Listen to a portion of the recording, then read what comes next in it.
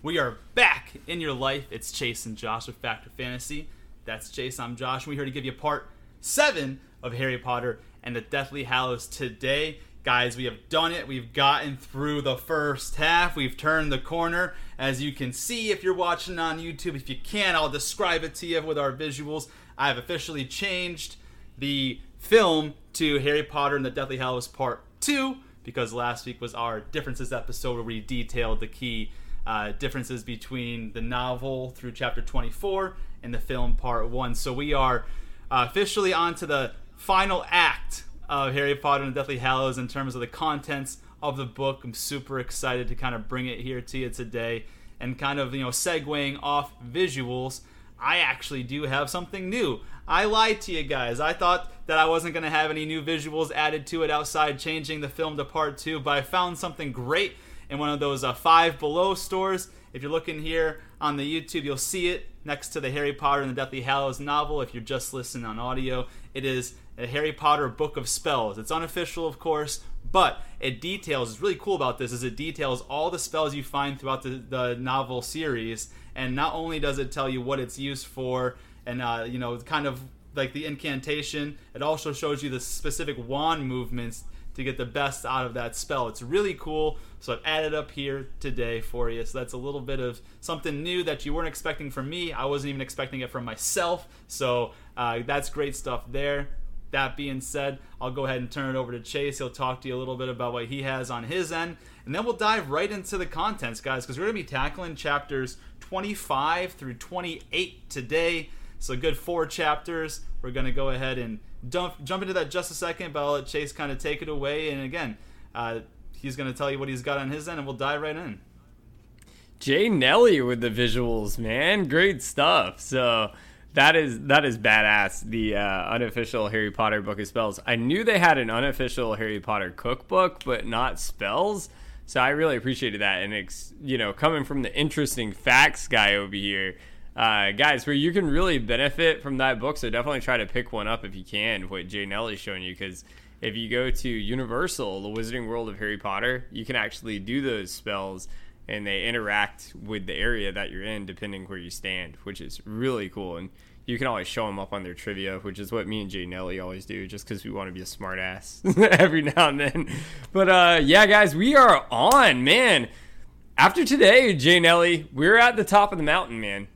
After today, we're at the top of the mountain. There's no turning back. You better not fall off. And I think the train is off the rails after next week. That's for sure. And I know we got a little bit after that, but we are at the peak next week. But today, we're getting right to the top there for you. But today, what I do have, a little bit of foreshadowing. I've been holding this one for a long time. I'm a big Dragons guy. I'm a huge Dragons guy, going all the way back to Game of Thrones. And I know Jay Nelly is a massive Dragons guy. Like we've always talked about, his book is Goblet of Fire. Mine's Order of the Phoenix, so I'm not quite as much, but I can still get on board with some dragons. So just a little bit of foreshadowing here.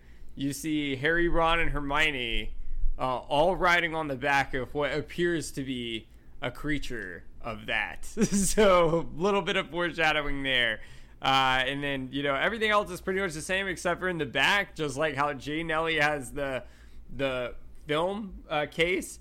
I have the poster here. It was giving me a bitch of a time this morning to stay up there, but hey, it did. And it's just like it all says at the very bottom. It all ends. And once again, guys, after all this time, even for us, I know that's a big part of the book that's foreshadowing that we'll get to, but at the same time, even for us here at Factor Fantasy, I think in a few weeks, we only have so many episodes left, and it really does mean after all this time, this whole season, and we've saved the best arc for last, and this is the moment. We keep saying it, but this truly is, starting next week, that is the moment you've all waited for next week. For a year and a half, and we're finally there. You're the shields that guard the realms of fantasy, and we do this for you, and we're here because of you. And with that, I'll let Jay Nelly go ahead and kick us off today, man. Sounds like a plan, guys. So a little bit about what we kind of do before we start into our episodes. I always like to give a little bit of a recap of things that we did talk about. So if you guys remember last week, it was mainly the differences between like the novel and the film. So there's not much to actually recap for us here today. It's just going to be really jumping into what we've got going on. That's going to take us, like I said, we turn that corner from the first part of the film to the final act of what we're doing. And like Chase said, like we're doing 4 episodes a day, chapters 25 through chapter 28. Then we're going to do chapter 29 through 33 next week. And then we're going to close it with chapter 34 through the epilogue the week after that. But a lot of the climax that Chase has alluded to is going to be coming next week. So we got a lot of great stuff ahead. With that being said, we're going to go ahead and cheers with our Malice in the Chalice. I'll get us started with 3 bullet points in the first chapter we're going to cover in chapter 25, and then Chase is going to read it from there through, and then we're just going to bounce back and forth off each other like we always do, guys. So Malice in the Chalice, Chase, let's get it rolling, baby. Malice in the Chalice, brother. Cheers. And by the way, that's 4 chapters, not 4 episodes. That would be super long. We're not going to do that to you. Did I say 4 episodes? Yeah, 4 episodes, but it's all good. We only did that on the pilot. That was 2. Oh, man. We would never do that to you guys. There'd be like 24 hours of Harry Potter one day. But yeah, guys, no, 4 chapters, and let's do it, man. Off to the pit of misery with you, brother. Let's do it. Sounds good. Any bullet points you want to say, or just go ahead and dive right in, man? I've got like 3 bullet points, from page 502 to 504, and I guess I'll just let you take it from 504 through the end. But the 3 main bullet points I have before we get to page 504 is just, Harry himself is starting to have doubts about not racing Voldemort to the Elder Wand and choosing Horcruxes over Hallows. We're going to see if he made the right choice or not. That's a little bit of a foreshadow. Page 503, Hermione tries to snap Harry out of his doubts by telling him he couldn't have violated Dumbledore's grave, because that's what Voldemort did, right? He broke open Dumbledore's grave, and he took the Elder Wand. He shot the sparks in the sky. Harry didn't have it in him to violate someone's final resting place, is what Hermione was telling him. And honestly, I believe she had a great point. And the last thing I'll have here before I let Chase take it through the end of the chapter is just, Ron tries to convince Harry and Hermione that Dumbledore may still be alive, based on all the help they received so far, what's been going on with this little mirror that Harry's been seeing and what he's been seeing in it. So with that being said, I'll let Chase take the rest of this chapter from the top of page 504 all the way through to the end of 25, and we'll discuss it after that. Let's do it, man. Harry admits he could have imagined the eye. Don't you, Harry? I could have, said Harry without looking at her. But you don't think you did, do you? Asked Ron. No, I don't, said Harry. There you go, said Ron quickly before Hermione could carry on. If it wasn't Dumbledore, explain how Dobby knew we were in the cellar, Hermione. I can't. But can you explain how Dumbledore sent him to us if he's lying in a tomb at Hogwarts? I don't know. It could have been a ghost. His ghost. Dumbledore wouldn't come back as a ghost, said Harry. There was little about Dumbledore he was sure of now, but he knew that much. He would have gone on. What do you mean, gone on? Asked Ron. But before Harry could say any more, a voice behind them said, Harry? Flora had come out of the cottage, her long silver hair flying in the breeze. Harry, Griphook would like to speak to you. He's in smallest bedroom. He says, does not want to be overheard. Her dislike of Goblin sending her to deliver message was clear.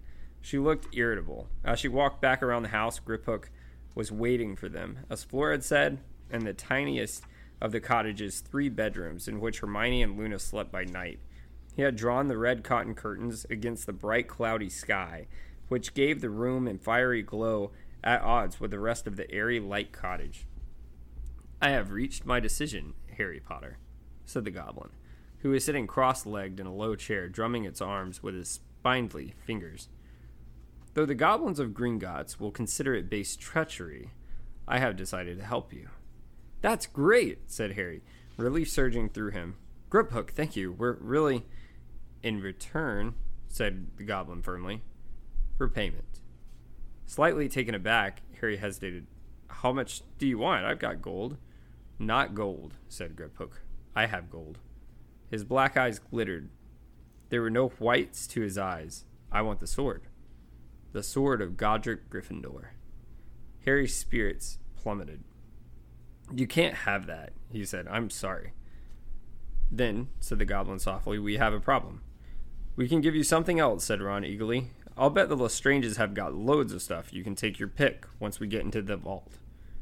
He had said the wrong thing. Griphook flushed angrily. I am not a thief, boy. I am not trying to procure treasures to which I have no right. The sword's ours. It is not, said the goblin. We're Gryffindors, and it was Godric Gryffindor's. And before it was Gryffindor's, whose was it? Demanded the goblin, sitting up straight. No one's, said Ron. It was made for him, wasn't it? No, cried the goblin, bristling with anger as he pointed a long finger at Ron. Wizarding arrogance again. That sword was Ragnarok the First, taken from him by Godric Gryffindor. It is a lost treasure, a masterpiece of goblin work. It belongs with the goblins.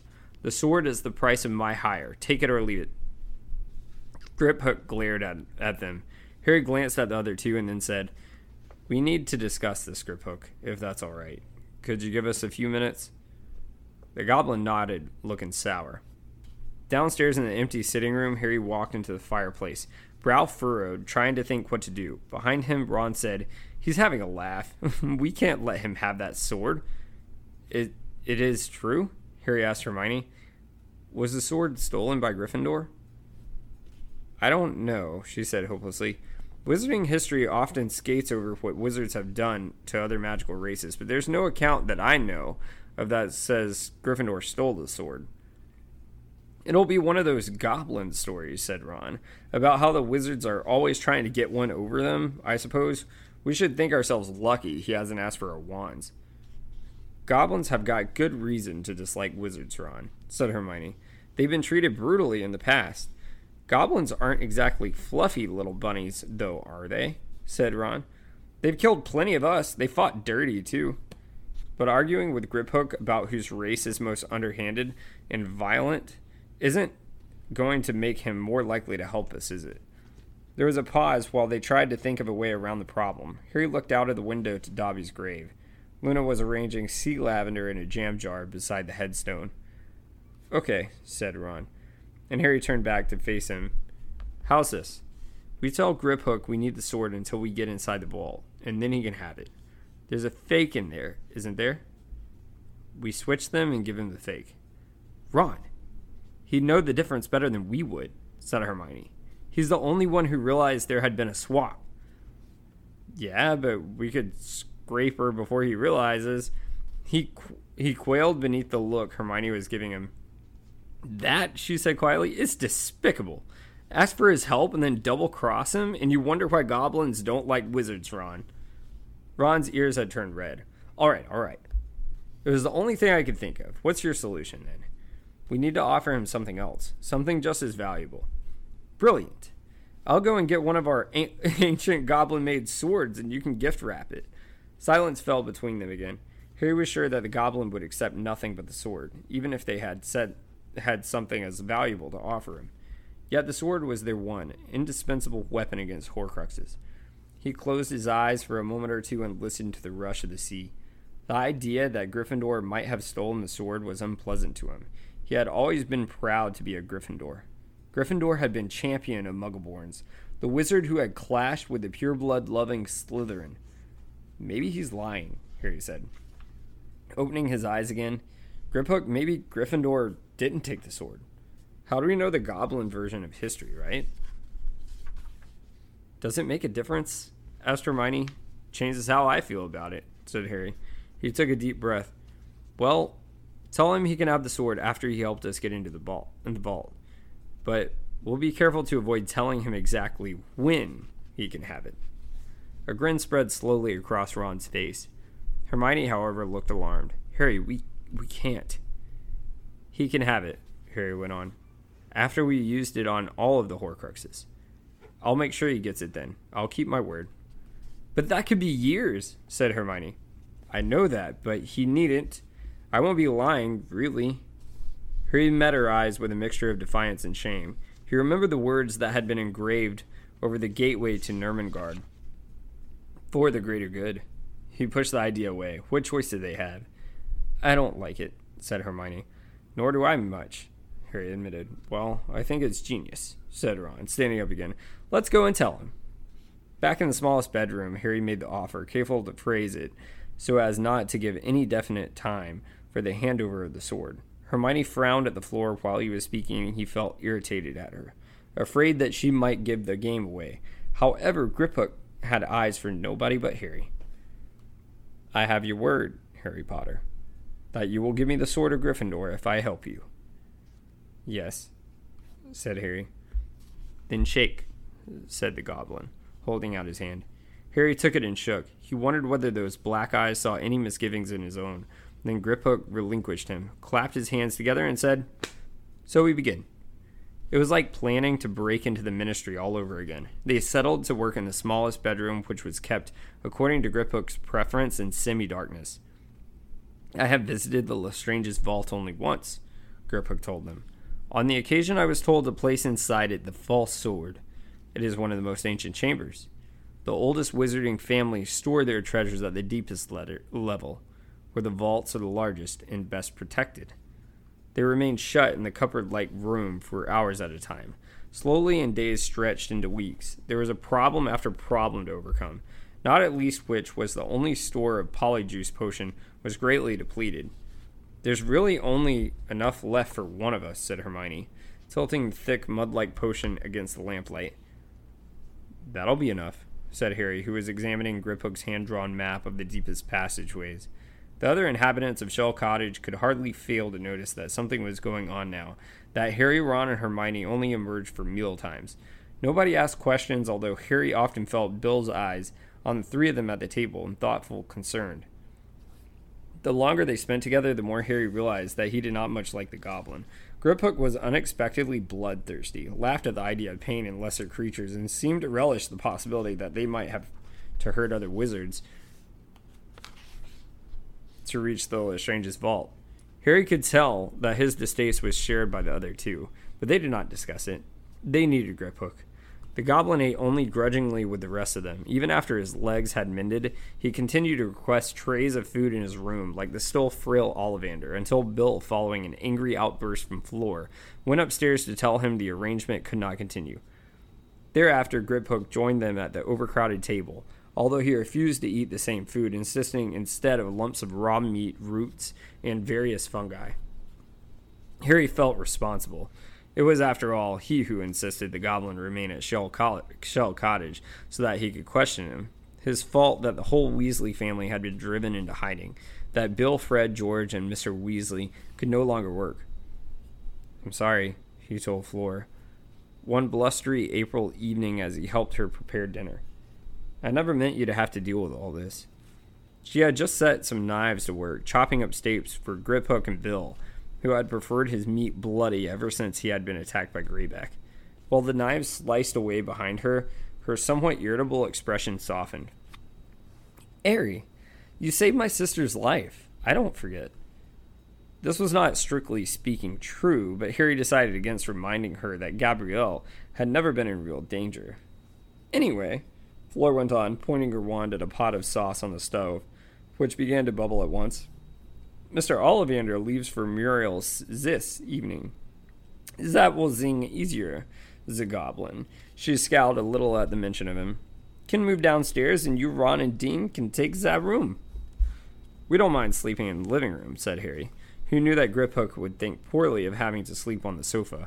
Keeping Griphook happy was essential to their plans. "Don't worry about us." And when she tried to protest, he went on, "We'll be off your hands soon, too, Ron, Hermione, and I. We won't need to be here much longer." "But what do you mean?" she said, frowning at him, her wand pointing at the casserole dish now suspended in midair. "Of course you must not leave. You are safe here." She looked rather like Miss Weasley as she said it, and he was glad that the back door opened at the moment. Luna and Dean entered, their hair damp from the rain outside and their arms full of driftwood. "And tiny little ears?" Luna was saying, a bit like hippos. "Daddy says only Purple and Harry, and if you want to call them, you have to hum. They prefer a waltz, nothing too fast." Looking uncomfortable, Dean shrugged at Harry as he passed, following Luna into the combined dining and sitting room where Ron and Hermione were laying the dinner table. Seizing the chance to escape Fleur's questions, Harry grabbed 2 jugs of pumpkin juice and followed them. "And if you ever come to our house, I'll be able to show you the horn. Daddy wrote to me about it. I haven't seen it yet because the Death Eaters took me from the Hogwarts Express, and I never got home for Christmas, Luna was saying, as she and Dean relayed the fire. Luna, we told you, Hermione called over to her. The horn exploded. It came from the inner rumpet, not a crumple-horned Snorkack. No, it was definitely a Snorkack horn, said Luna serenely. Daddy told me. It will probably have reformed by now. They mend themselves, you know. Hermione shook her head and continued laying down forks as Bill appeared, leading Mr. Ollivander down the stairs, the wand maker still looking exceptionally frail, and he clung to Bill's arm as the latter supported him, carrying a large suitcase. I'm going to miss you, Mr. Ollivander, said Luna, approaching the old man. And you, my dear, said Ollivander, patting her on the shoulder. You were an inexpressible comfort to me in that terrible place. So au revoir, Mr. Ollivander, said Fleur, kissing him both on the cheeks. And I wonder whether you could oblige me to deliver a package to Bill and Auntie Muriel? I never returned her tiara. It will be an honor, said Ollivander with a little bow. The very least I could do in return for your generous hospitality. Fleur drew out a worn velvet case, which she opened to show the wand maker. The tiara sat glittering and twinkling in the light from the low-hanging lamp. Moonstones and diamonds, said Griphook, who had sidled into the room without Harry noticing. Made by goblins, I think. And paid for by wizards, said Bill quietly, and the goblin shot him a look that was both furtive and challenging. A strong wind gusted against the cottage windows as Bill and Ollivander set off into the night. The rest of them squeezed in around the table, elbow to elbow, with barely enough room to move. They started to eat. The fire crackled and popped in the grate beside them. Fleur, Harry noticed, was merely playing with her food. She glanced at the window every few minutes. However, Bill returned before they had finished their first course, his long hair tangled by the wind. Everything's fine, he told Fleur. Ollivander settled in. Mom and Dad say hello. Ginny sends you all her love. Fred and George are driving Muriel up the wall. They're still operating an owl order business out of her back room. It cheered her up to have her tiara back, though. She said she thought we'd stolen it. Ah, she's a shumenty, your aunt, said Fleur, waving her wand and causing the dirty plates to rise from a stack in midair. She caught them and marched out of the room. Daddy's made a tiara, piped up Luna. Well, more of a crown, really. Ron caught Harry's eye and grinned. Harry knew that he was remembered the ludicrous headdress that had seen on their first visit to Xenophilius. Yes, he's trying to recreate the lost diadem of Ravenclaw. He thinks he's identified most of the main elements now. Adding the billywig wings really made a difference. There was a bang at the front door. Everyone's head turned toward it. Fleur came running out of the kitchen looking frightened. Bill jumped to his feet, his wand pointing at the door. Harry, Ron, and Hermione did the same. Silently, Griphook slipped beneath the table out of sight. Who is it? Bill called. It is I. Remus John Lupin, called a voice over the howling wind, Harry experiencing a thrill of fear. What had happened?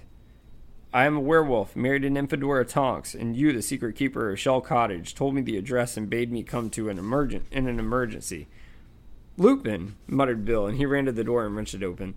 Lupin fell over the threshold. He was white-faced, wrapped in a traveling cloak, his graying hair windswept. He straightened up, looked around, making sure of who was there, then cried aloud, It is a boy! We've named it Ted, after Dora's father. Hermione shrieked, What? Tonks? Tonks has had the baby? Yes, she's had the baby, shouted Lupin. All around the table came cries of delight, sighs of relief. Hermione and Fleur both squealed. Congratulations, said Ron. Blimey, a baby, as if he had never heard such a thing before. Yes, a boy, said Lupin, who seemed dazed by his own happiness. He strode around the table and hugged Harry. The scene in the basement of Grimwald's place might never have happened. You'll be a godfather, he said as he released Harry. Me? Stammered Harry. You, yes, of course. Dora quite agrees. No one better. Blimey. Harry felt overwhelmed, astonished, delighted. Now Bill was hurrying to fetch wine, and Fleur was persuading Lupin to join them for a drink. I can't stay long. I must get back, said Lupin. Beaming around at them all, he looked years younger than Harry had ever seen him. Thank you, Bill. Bill had soon filled all their goblets. They stood and raised them in high in a toast. "To Teddy Remus Lupin," said a Lupin, "a great wizard in making." "Oh, what does he look like?" Flora inquired. "I think he looks like Dora, but she thinks he looks like me. Not much hair. It looked black when he was born, but I swear it turned ginger in an hour since. Probably be blonde by the time I get back. Andromeda says Tonk's hair started changing color the day that she was born." He drained his goblet. "Oh, go on then, just one more," he added, beaming as Bill made it to fill again. The wind buffeted the little cottage and the fire leapt and crackled, and Bill was soon opening another bottle of wine. Lupin's news seemed to have taken them out of themselves, removed them for a while from their state of siege. Tidings of new life were exhilarating. Only the goblin seemed untouched by the suddenly festive atmosphere, and after a while he slunk back to the bedroom he now occupied alone.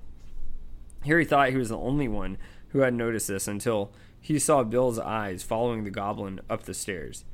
No, I really must get back," said Lupin at last, declining yet another goblet of wine. He got to his feet and pulled his traveling cloak back around himself. Goodbye. I'll try and bring some pictures in a few days' time. They'll all be so glad to know that I've seen you." He fastened his cloak and made his farewells, hugging the women and grasping hands, with the men then still beaming returned into the wild night. "Godfather Harry," said Bill, as they walked into the kitchen together, helping clear the table. "A real honor. Congratulations." As Harry sat down the empty goblets he was carrying, Bill pulled the door behind him closed, shutting out the still voluble voices of the others, who were continuing to celebrate even in Lupin's absence. "I wanted a private word, actually, Harry. It hasn't been easy to get an opportunity with the cottage this full of people." Bill hesitated. Harry, you're planning something with Griphook."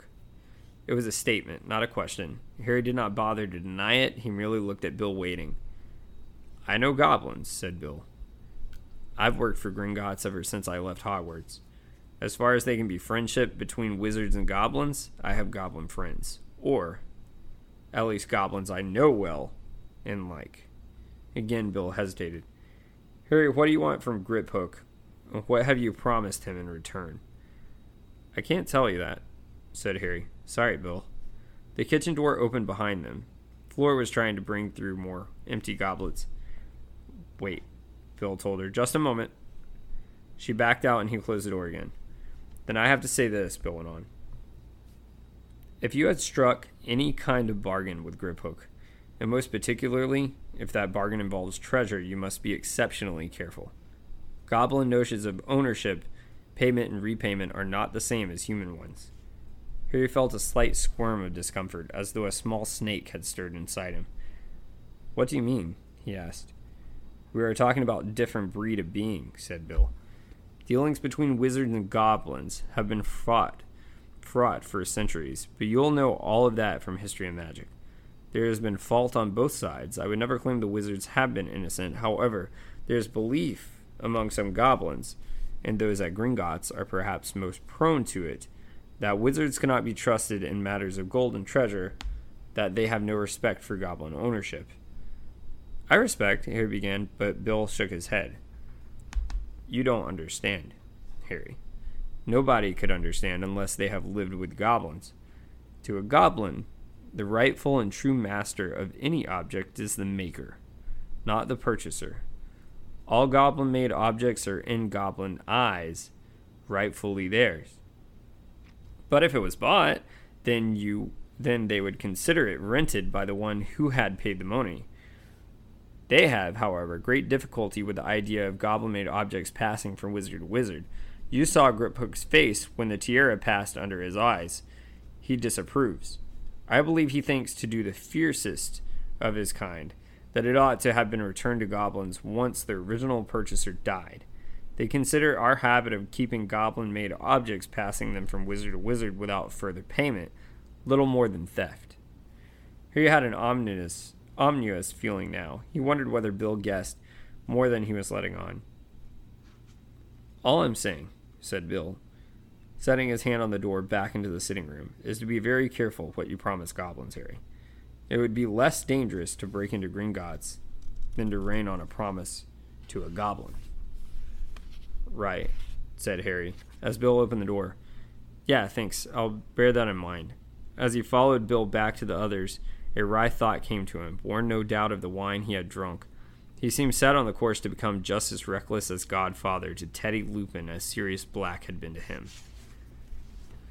So, man, pretty important details we're finding out in this chapter. What takeaways did you have?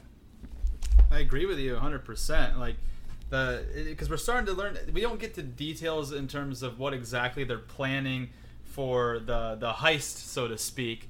But right. We do learn a few things that do come up important. So some of the takeaways that I have, obviously Griphook wanting Gryffindor's sword as payment if he agrees to get them into Gringotts. That's really important. It's also a foreshadow. Another takeaway I always have is like, why the hell does Ron always say the wrong thing? He tries to bribe Griphook with stuff he could take from Bellatrix's vault, basically like a thief, which really offends Griphook. Like, well, you're like, yo, you can take anything you want from Bellatrix's vault. And Griphook's like, dude, what the fuck, man? Like, are you kidding me, Ron? Like, are you serious, bro? After that, according to Griphook, the sword of Gryffindor is made by a goblin named Ragnuk. And Godric Gryffindor took it from him. So it's really interesting how there's different perspectives on certain items, and it really kind of preludes, and it doesn't go into too much detail about the conflict between goblins and wizards. I know in some interesting facts you kind of talked a little bit about the conflicts between goblins and wizards, so this is just one of the parts in the book that just kind of brushes over it a little bit. So it's just interesting that I took that away from there. I was like, oh, okay, so this whole conflict is something that really goes back far from the days as long ago as Godric Gryffindor. So that was a big takeaway I had there. Ron suggests that they double-cross Griphook. What a little weasel, man.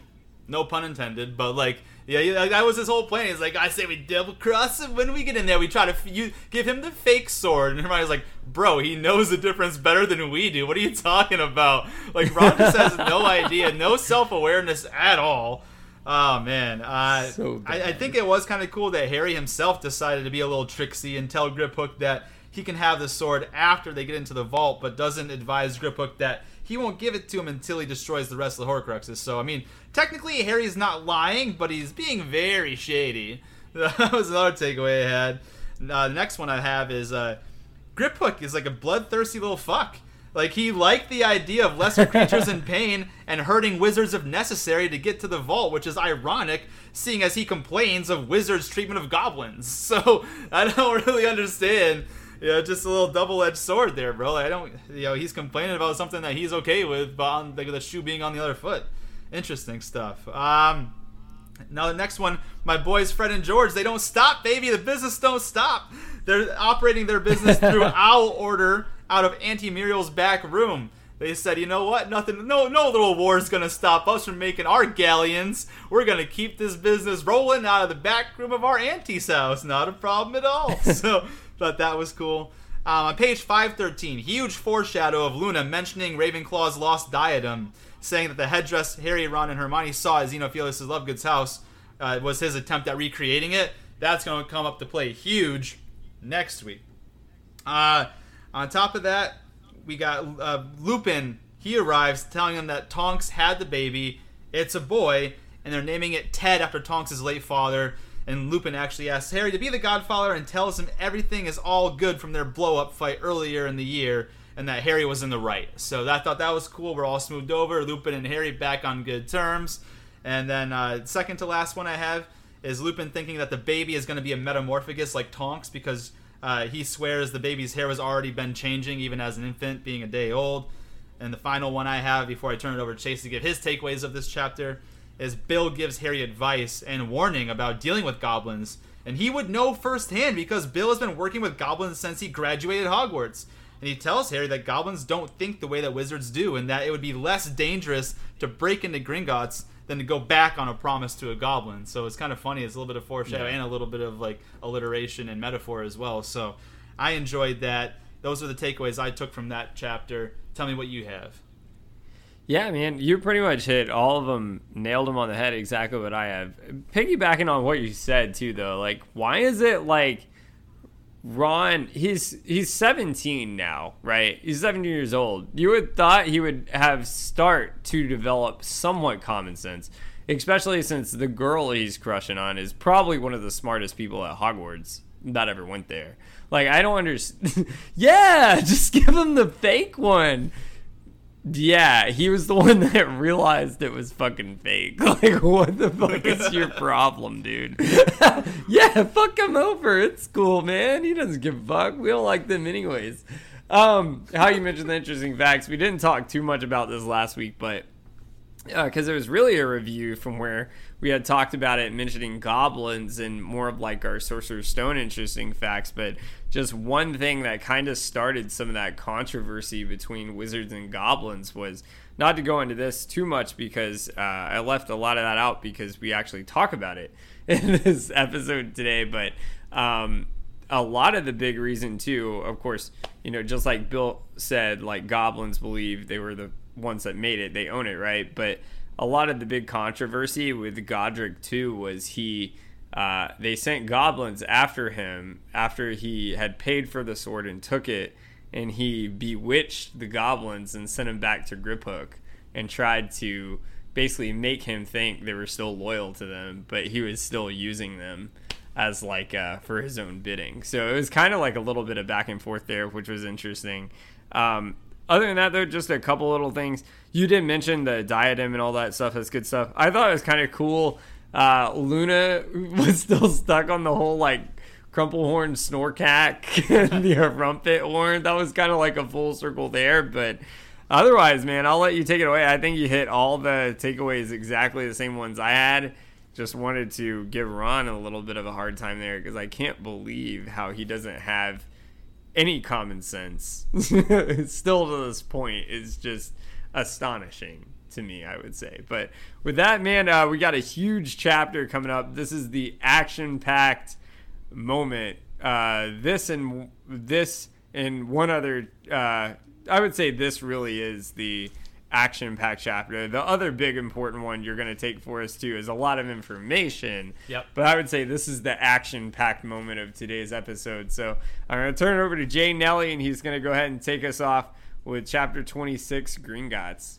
You got it, brother. Sounds like a plan to me. And yeah, I'm with you, dude. We have to give Ron a hard time because at the end of the day, like, there's nothing that he lacks common sense and he lacks like tact. There's not too much that he brings to the table, and I know that he has his shining moments, but they're few and far between.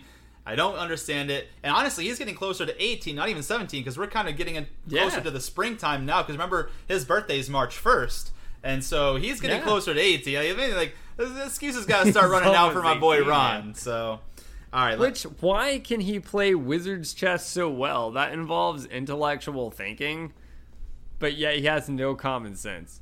I don't know, man. Like I said, he's got his shining moments. They are few and far between. But, you know, he actually has some big moments in this book later on down the road where he comes up big in the clutch. But, man, it's about dang time because, honestly, you can almost make the argument that Ron's hurt the trio more than he's helped the trio. So, I mean, he had that big moment last week or a couple weeks ago. So, a couple weeks ago, he had that big moment with the locket. So, like, that was really big. And he's had his let's Malice in the Chalice. I'm doing the Malice in the Chalice card on Ronald fucking Weasley. Oh shit, shake that ass, move it, Ronald Weasley. Oh yeah. Let's try to see. So let's see. So without where we're at yet now, I want you to give me 5 major problems Ron has had and 5 really awesome moments Ron has had where he's helped the group. And then we're going to decide which is worse. So, go. Your turn. Okay. If I'm going to talk about the things that he's done very well, obviously we talked about Wizard's Chess back in Sorcerer's Stone. It helped them, kind of get through the trials at the end before they got to Professor Quirrell, where they needed to, they probably wouldn't have gotten to that room without him. So, that's probably his biggest shining moment to this point so far. Going into, man, what's the next one? Jeez, like it's even hard. Maybe in Order of the Phoenix when he kind of defended Harry about like when all the people were like calling him liars and stuff, and he was a prefect, and he kind of put his foot down and was like, yeah, if you got a problem with Harry, like we can go talk about it, but remember, I'm a prefect now, so pick your battles wisely, Dean and Seamus. So I guess that was another cool thing that he did. Obviously in order as well, he helped Harry. I mean, even then he picked up that dumb brain and almost killed himself. So it's hard for me to even say in the Battle of the Ministry that he did anything too great. I guess the fact that he was willing to go there. Oh, no, he did have that great moment with Umbridge. Remember that Hermione even gave Ron credit. She said Ron was brilliant to get them out of when he got them their wands back and they were able to escape from Umbridge's office. Give the Inquisitorial Squad the slip and meet them in the forest where it was Neville, Luna, Harry, Ginny, and Hermione and himself. So yeah, I guess that was his next one. So yeah, so those are the big three so far. We've got to kind of put it into perspective. We got the Wizard's Chest and Sorcerer's Stone. We got him sticking up for Harry, becoming a prefect in Order of the Phoenix, and we've got the fact that he was able to give the Inquisitorial Squad the slip. Going into Half-Blood Prince. It's just awful. I mean, even in Half-Blood Prince, he kind of screws up. He almost dies. He takes Harry's. I'll go to the bad ones in a second, but I will say that he stayed back and tried to keep the Death Eaters at bay while Harry and Dumbledore were on the mission for the locket. That's pretty big, I guess. I guess that would be 4. And then in this book, you can give him credit for coming up with that. Well, there's more that he does at the end, but if we're talking to this point alone, if we're at the contents of the novel, him coming up with a story about the ghoul in the attic and covering of a Spattergroit, that was pretty good. That was actually a smart thing on Ron's behalf. So those are the big 5. I'll go ahead and recap it. This is from my point of view. Chase might have something different, but for me, number 1 is Wizard's Chest. Number 2, becoming a prefect and sticking up for Harry when everyone is considering him a liar. Number 3, giving the Inquisitorial Squad the slip. Number 4, helping keep the Death Eaters at bay in Half-Blood Prince when Harry and Dumbledore went to go find the locket. And then number 5, coming up with the idea of the ghoul in the attic taking on his appearance with Spattergroit. Those are the 5 good things. I'll let you give your 5 good, then I'll give my 5 bad, then you give your 5 bad, and we'll go from there.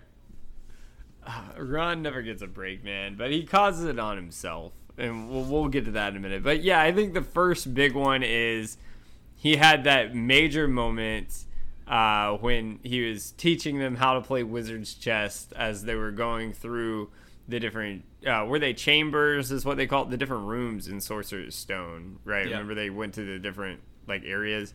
And he was teaching them how to do Wizard's Chess. I remember he's gonna sacrifice himself. It's knight to L5 or whatever the fuck he said. But that's where his Wizard's Chess really paid off. So I would say Sorcerer's Stone, playing Wizard's Chess to take the king, and have the queen take him. That was a big moment. I guess second, this is where it really gets tough for me. I guess maybe the fact it's really a bad thing though. I guess the fact he came up with the idea to take his dad's car to Hogwarts so they could still get to the school when the platform was closed. I'll let it slide. It's really bad because they also ran it into the Whomping Willow and Snape was pissed and he was like, that's been here for years. And they showed up super late and his wand broke.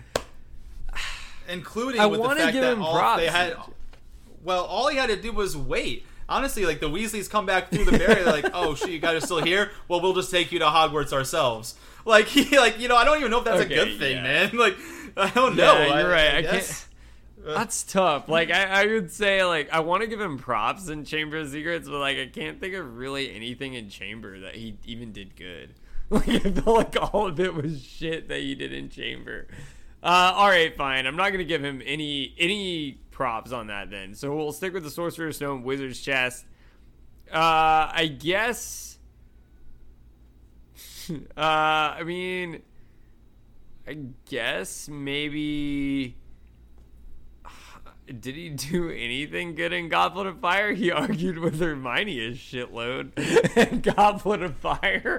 Like, what did he do that was so good in Goblet of Fire? Did he do anything good there?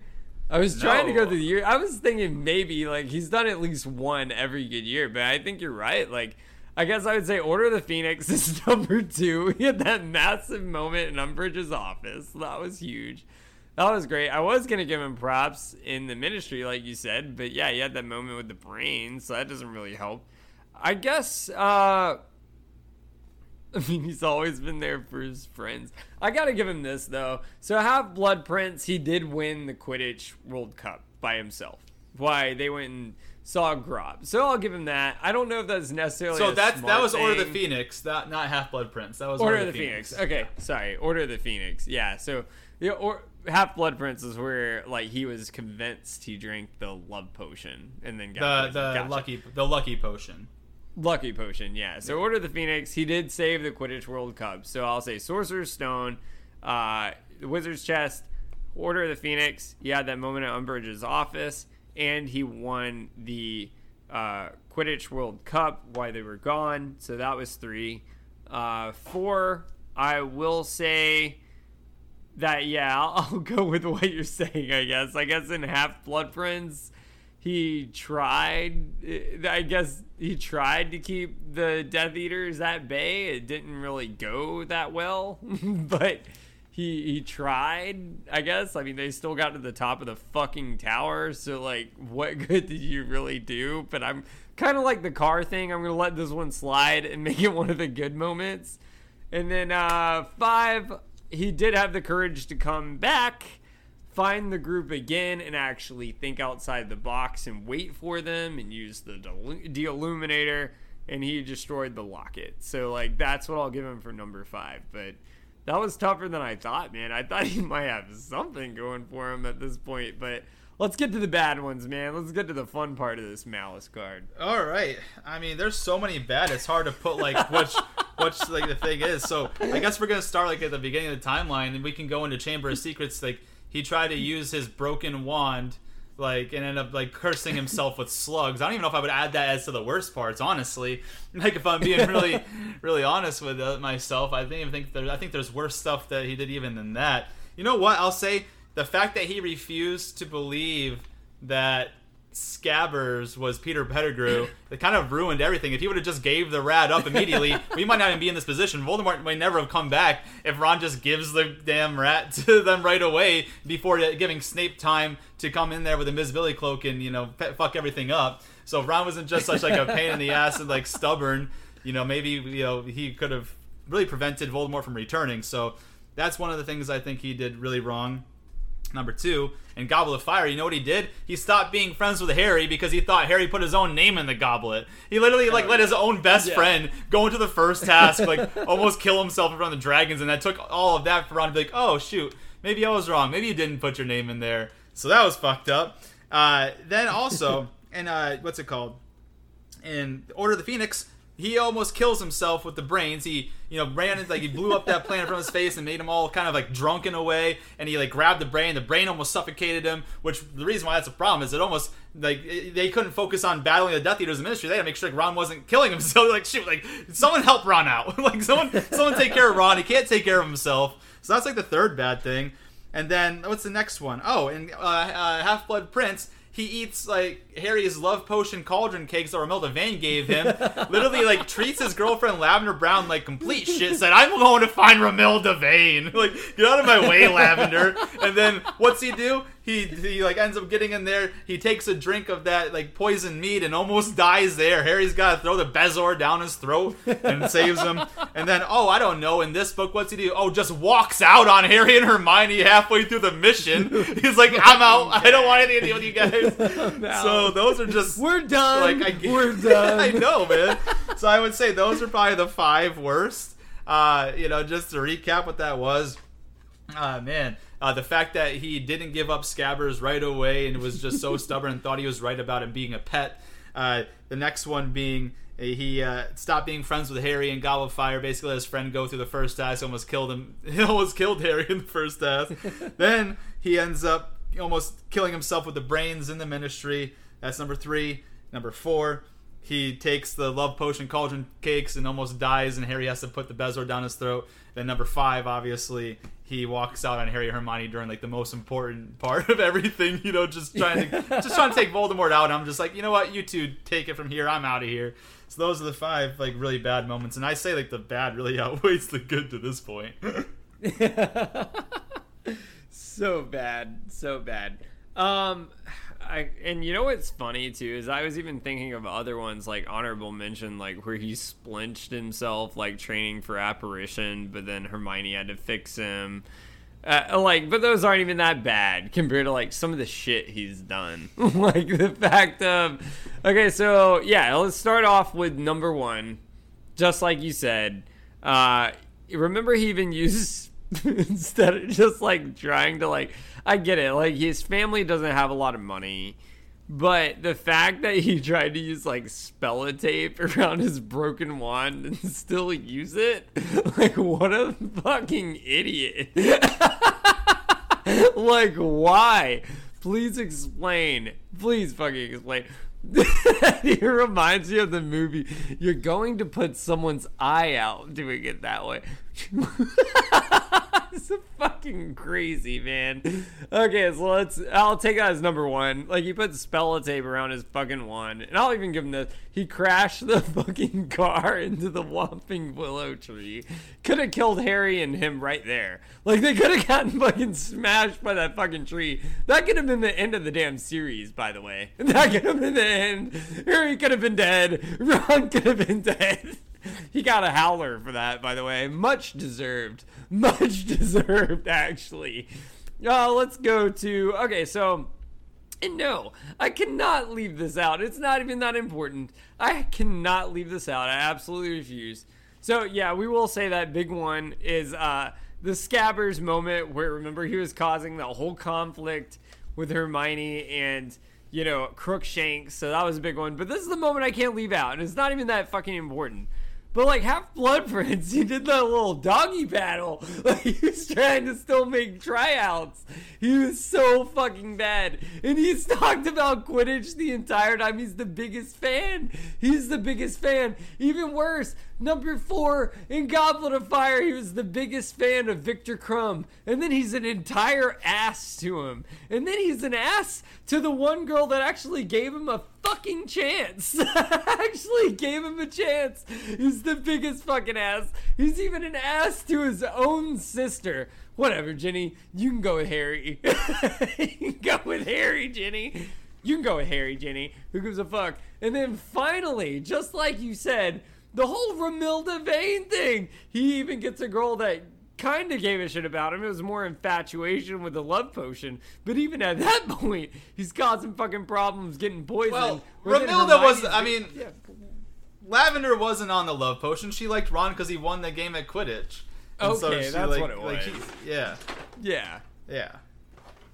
Anyways, but yeah, that's what.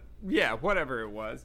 Anyways, though, the fact that he's just absolutely incompetent is the big deal there. He is absolutely incompetent. Everyone that likes him, he pushes away. And I think the biggest one of all, just like you said, yeah, everyone loves him because he destroyed the locket. He destroyed that one of the biggest Horcruxes. Okay, because Harry gave you the time of day to totally redeem yourself. Hermione had every right to be pissed. He did the worst thing you could ever do. He entirely abandoned the group out of nowhere. Didn't gather himself. Didn't think about what he was doing. He just straight up abandoned their ass. So, fuck you guys. I'm going home. I'm going home. Walking home. Thousands of miles away. I am walking home. That John Denver was full of shit in those Swiss Alps. I have no idea, dude. He is fucking insane.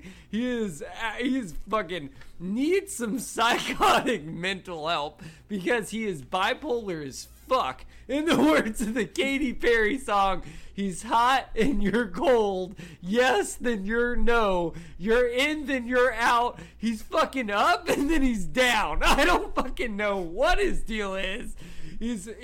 moves it like a gypsy, shakes it Ronald Weasley. And with that, I rest my case. Malice in the Chalice goes to the Shadow Realm.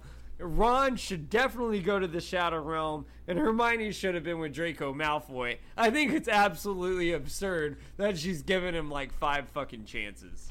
And with that, I'm going to send it right over to you, Jay Nelly. So the whole point of that Malice in the Chalice was to see, like, has Ron been more of a good companion, like someone who's been a good character throughout the series, or more of a detriment to everybody? And it seems that Chase and I are on the same page in saying he's been more of a detriment more than a beneficiary. So anyways, yeah, let's go ahead and get into this next chapter here. I'll go ahead and take us into chapter 26. This is Gringotts. There's some great action here, and I'll go ahead and kind of pull off some bullet points before I take it through the remainder of the chapter. The first bullet point I have on page 519, Hermione, with the last bit of Polyjuice potion they have left, is going to take the form of Bellatrix Lestrange. And when Bellatrix was torturing Hermione back at Malfoy Manor, a strand of her hair was left on Hermione's clothes, which was how she was able to do it. And it was made complete with the fact that they took Bellatrix's wand as well, so it's as solid as it's going to get, right? That's the best way you can impersonate Bellatrix Lestrange, is that, you know, you take her on her appearance and you have her wand. The issue is, it's going to come up to bite them in a way, because everyone knows something happened at Malfoy Manor, and I don't want to give too much away from myself and my point that I'm bringing up there, so I'll make sure to talk about Full Circle when I get to it in this chapter. But that wand thing is going to come up big in a second. 521, we learn that they lost their old tent when the Snatchers caught them, and that Bill lends them another one to use, you know, to kind of continue on with their journey. So that was a pretty cool moment. Also on page 521, we learned that Hermione kept her beaded bag by stuffing it down her sock when they were caught by the Snatchers and taken to Malfoy Manor. So she kept the beaded bag and all the important stuff. Way to go, Hermione. I think we can all conclude that Hermione has been better to the team than Ron has over the years. So, anyways, page 521. Griphook wouldn't leave Harry, Ron, and Hermione alone for more than 5 minutes at a time. So it seems like he was expecting some sort of treachery from them, which is good foreshadow. Page 522. Harry feels bad about leaving Dobby behind because the house elf used his final act to save their life. You know, that is a big thing, man. It's a little bit of guilt. Anyways, page 523. Hermione uses magic to disguise Ron since she took the last of the Polyjuice potion, and Harry and Griphook would be under the invisibility cloak. So this is all essential to the plan. So Harry's going to be there with Griphook on Harry. Griphook's going to be on Harry's shoulder. They're both going to be underneath the invisibility cloak. Hermione's going to be taking the form of Bellatrix Lestrange with Bellatrix's wand, and Hermione also disguised Ron to kind of look like an accomplice and or someone that she knew that obviously doesn't resemble Ron Weasley at all, so that way they're going to be as safe as they can get at this point in time. With that being said, I'm going to go ahead and take it from page 524 all the way through the remainder of the chapter, and I'll go ahead and start now. Harry turned on the spot with Griphook on his shoulders, concentrating with all his might on the Leaky Cauldron, the inn that was the entrance to Diagon Alley. The goblin clung even tighter as they moved into the compressing darkness, and seconds later, Harry's feet found pavement and he opened his eyes on Charing Cross Road. Muggles bustled past wearing their hangdog expressions of early morning, quite unconscious of the little inn's existence. The bar of the Leaky Cauldron was nearly deserted. Tom, the stooped and toothless landlord, was polishing glasses behind the bar counter. A couple of warlocks, having a muttered conversation in the far corner, glanced at Hermione and drew back into the shadows. "Madame Lestrange," murmured Tom, and as Hermione passed, he inclined his head subserviently. "Good morning," said Hermione, and as Harry crept past, still carrying Griphook piggyback under the cloak, he saw that Tom looked surprised. "Too polite," Harry whispered in Hermione's ear as they passed out of the inn into the tiny backyard. "You need to treat people like they're scum." Okay. Hermione drew out Bellatrix's wand and tapped a brick in the nondescript wall in front of them. At once the bricks began to whirl and spin. A hole appeared in the middle of them, which grew wider and wider, finally forming an archway onto the narrow cobbled street that was Diagon Alley. It was quiet, barely time for the shops to open, and there were hardly any shoppers abroad. The crooked, cobbled street was much alerted now from the bustling place Harry had visited before his first term at Hogwarts so many years before. More shops than ever were boarded up, though several new establishments dedicated to the dark arts had been created since his last visit. Harry's own face glared down at him from posters plastered over many windows, always captioned with the words, "Undesirable number 1." A number of ragged people sat huddled in doorways, hear them moaning to the few passersby pleading for gold, insisting that they were really wizards. One man had a bloody bandage over his eye. And as they set off along the street, the beggars glimpsed Hermione, and they seemed to melt away before her, drawing hoods over their faces and fleeing as fast as they could. Hermione looked after them curiously until the man with the bloodied bandage came staggering right across her path. "My children!" he bellowed, pointing at her. His voice was cracked, high-pitched, which sounded distraught. "Where are my children? What has he done with them? You know! I really," stammered Hermione. And the man lunged at her, reaching for her throat. Then with a bang and a burst of red light, he was thrown backward onto the ground and unconscious. Ron stood there, his wand still outstretched, and a look of shock visible from beneath his beard. Faces appeared at the windows on either side of the street, while a little knot of preposterous-looking passersby gathered their robes about them and broke into gentle trots, keen to vacate the scene. Their entrance to Diagon Alley could hardly have been more conspicuous, and for a moment, Harry wondered whether it might not be better to leave and try to think of a different plan. But before they could move or consult one another, however, they heard a cry from behind them. "Why, Madame Lestrange!" Harry whirled around and Griphook tightened his hold around Harry's neck. A tall, thin wizard with a crown of bushy gray hair and a long, sharp nose was striding toward them. "It's Travers," whispered the goblin into Harry's ear. But at that moment, Harry could not think who Travers was. Hermione had drawn herself up to the fullest height and said with as much contempt as she could muster, "And what do you want?" Travers stopped dead in his tracks, clearly affronted. "He's another Death Eater," breathed Griphook, and Harry sidled sideways to repeat the information into Hermione's ear. "I merely sought to greet you," said Travers coolly. "But if my presence is not welcome..."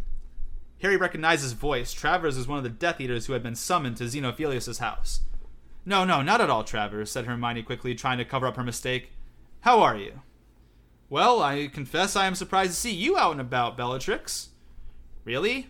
Why?" asked Hermione. "Well," Travers coughed, "I heard that the inhabitants of Malfoy Manor were confined to the house after the, escape." Harry willed Hermione to keep her head. If this was true and Bellatrix was not supposed to be out in public...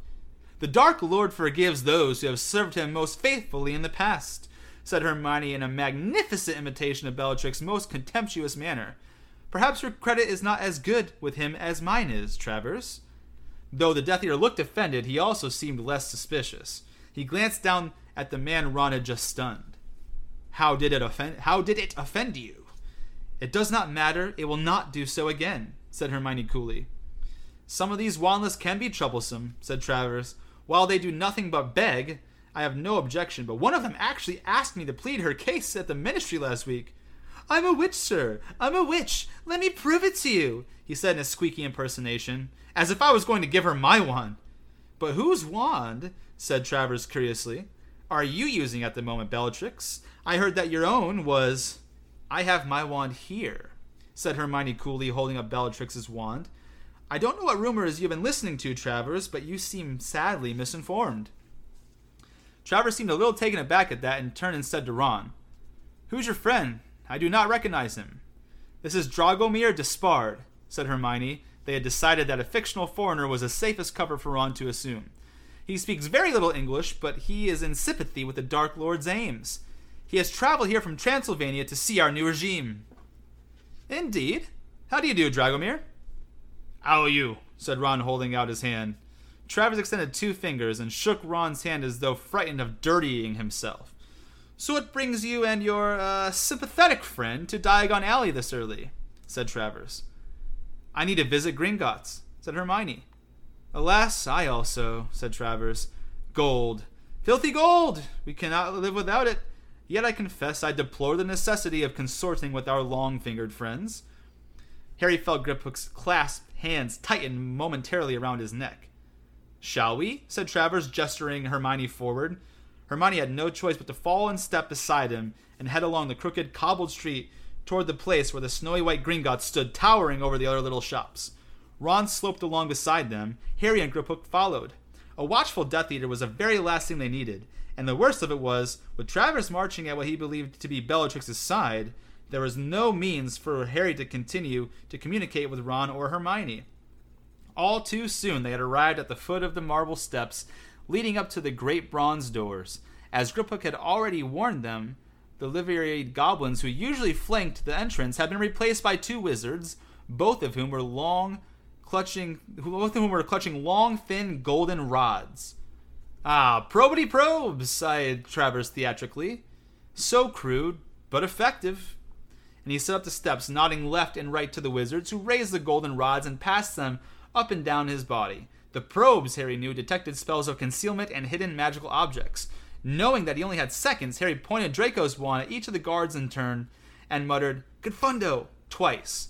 Unnoticed by Travers, who was looking through the bronze door at the inner hall, each of the guards gave a little start as the spells hit them. Hermione's long black hair rippled behind her as she climbed through the steps.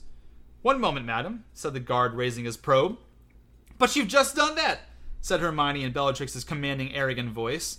Travers looked around, eyebrows raised. The guard was confused. He stared down at the thin golden probe and then at his companion, who said in a slightly dazed voice, "Yeah, you just checked them, Marius." Hermione swept forward, Ron by her side, and Harry and Griphook trotting invisibly behind them. Harry glanced back as they crossed the threshold. The wizards were both scratching their heads. 2 goblins stood before the inner doors, which were made of silver, and which carried the poem of warning of dire retribution to the potential thieves. Harry looked up at it, and all of a sudden a knife-sharp memory came to him, standing on this very spot on the day that he had turned 11, the most wonderful birthday of his life, and Hagrid standing beside him saying, "Like I said, you'd be mad to try and rob it." Gringotts had seemed a place of wonder that day, the enchanted repository of trove of gold he had never known he had possessed, and never for an instant could he have dreamed that he would return to steal. But within seconds they were standing in the vast marble hall of the bank. The long counter was manned by goblins sitting on high stools, serving the first customers of the day. Hermione, Ron, and Travers headed toward an old goblin who was examining a thick gold coin through an eyeglass. Hermione allowed Travers to step ahead of her on the pretext of explaining the features of the hall to Ron. The goblin tossed the coin he was holding aside and said to nobody in particular, "Leprechaun," then greeted Travers, who passed over a tiny golden key, which was examined and given back to him. Hermione stepped forward. "Madame Lestrange," said the goblin, evidently startled. "Dear me, how may I help you today?" "I wish to enter my vault," said Hermione. The old goblin seemed to recoil a little. Harry glanced around. Not only was Travers hanging back watching, but several other goblins had looked up from their work to stare at Hermione.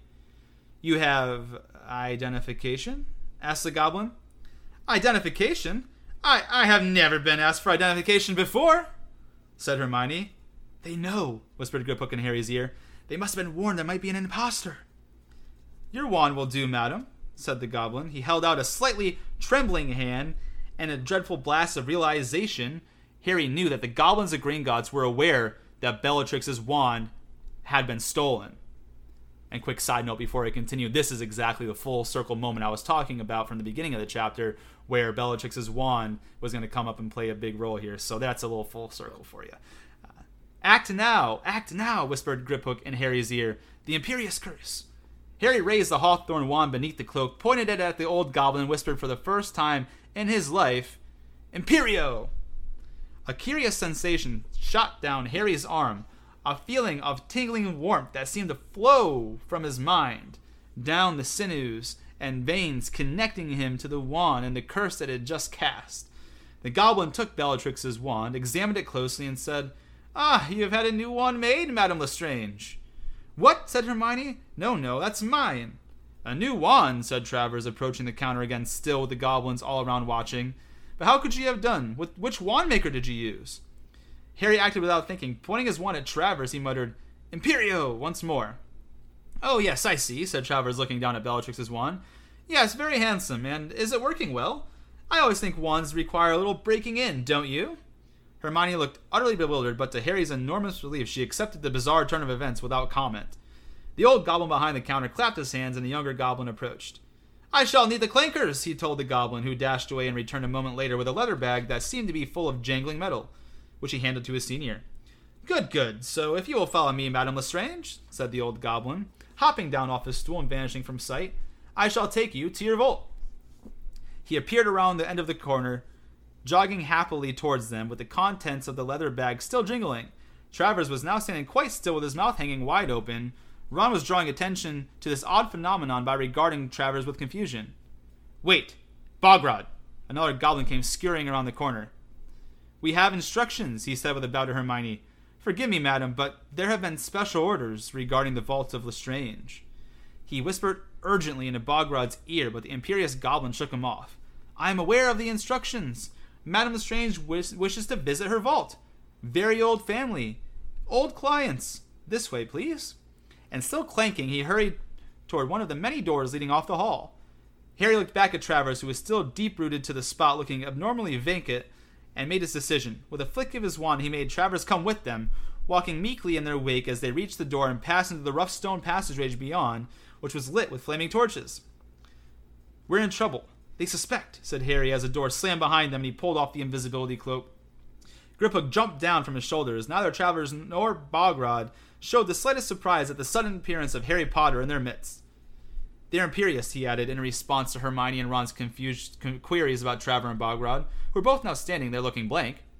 "I don't think I did it strongly enough. I don't know." And then another memory darted through his mind, the real Bellatrix Lestrange shrieking at him when he had first tried to use an unforgivable curse. "You need to meet them, Potter!" "What do we do?" asked Ron. "Shall we get out now while we can?" "If we can," said Hermione, looking back toward the door into the main hall, beyond which who knew what was happening. "We've got this far. I say we go on." "Good," said Griphook. "Now, we need Bogrod to control the cart. I no longer have the authority, but there will not be room for the wizard." Harry pointed his wand at Travers. "Imperio!" The wizard turned and set off along the dark track at a smart pace. "What are you making him do?" "Hide," said Harry as he pointed his wand at Bogrod, who whistled to summon a little cart that came trundling along the tracks towards them out of the darkness. Harry was sure he could hear shouting behind them in the main hall as they all clambered into it. Bogrod in front of the Griphook, Harry, Ron, and Hermione cramped together in the back. With a jerk, the cart moved, gathering speed. They hurtled past Travers, who was wriggling into a crack in the wall. Then the cart began twisting and turning through the labyrinth passages, sloping downward all the time. Harry could not hear anything over the rattling of the cart on the tracks. His hair flew behind him as they swerved between stalactites, flying ever deeper into the earth, but he kept glancing back. They might as well have left enormous footprints behind them. The more he thought about it, the more foolish it seemed to have disguised Hermione as Bellatrix, to have brought along Bellatrix's wand, when the Death Eaters knew who had stolen it. They were deeper than Harry had ever penetrated within Gringotts. They took a hairpin bend at a speed and saw ahead of them, with seconds to spare, a waterfall pounding over the track. Harry heard Griphook shout, "No!" but there was no breaking. They zoomed through it. Water filled Harry's eyes and mouth. He could not see or breathe. Then, with an awful lurch, the cart flipped over and they were all thrown out of it.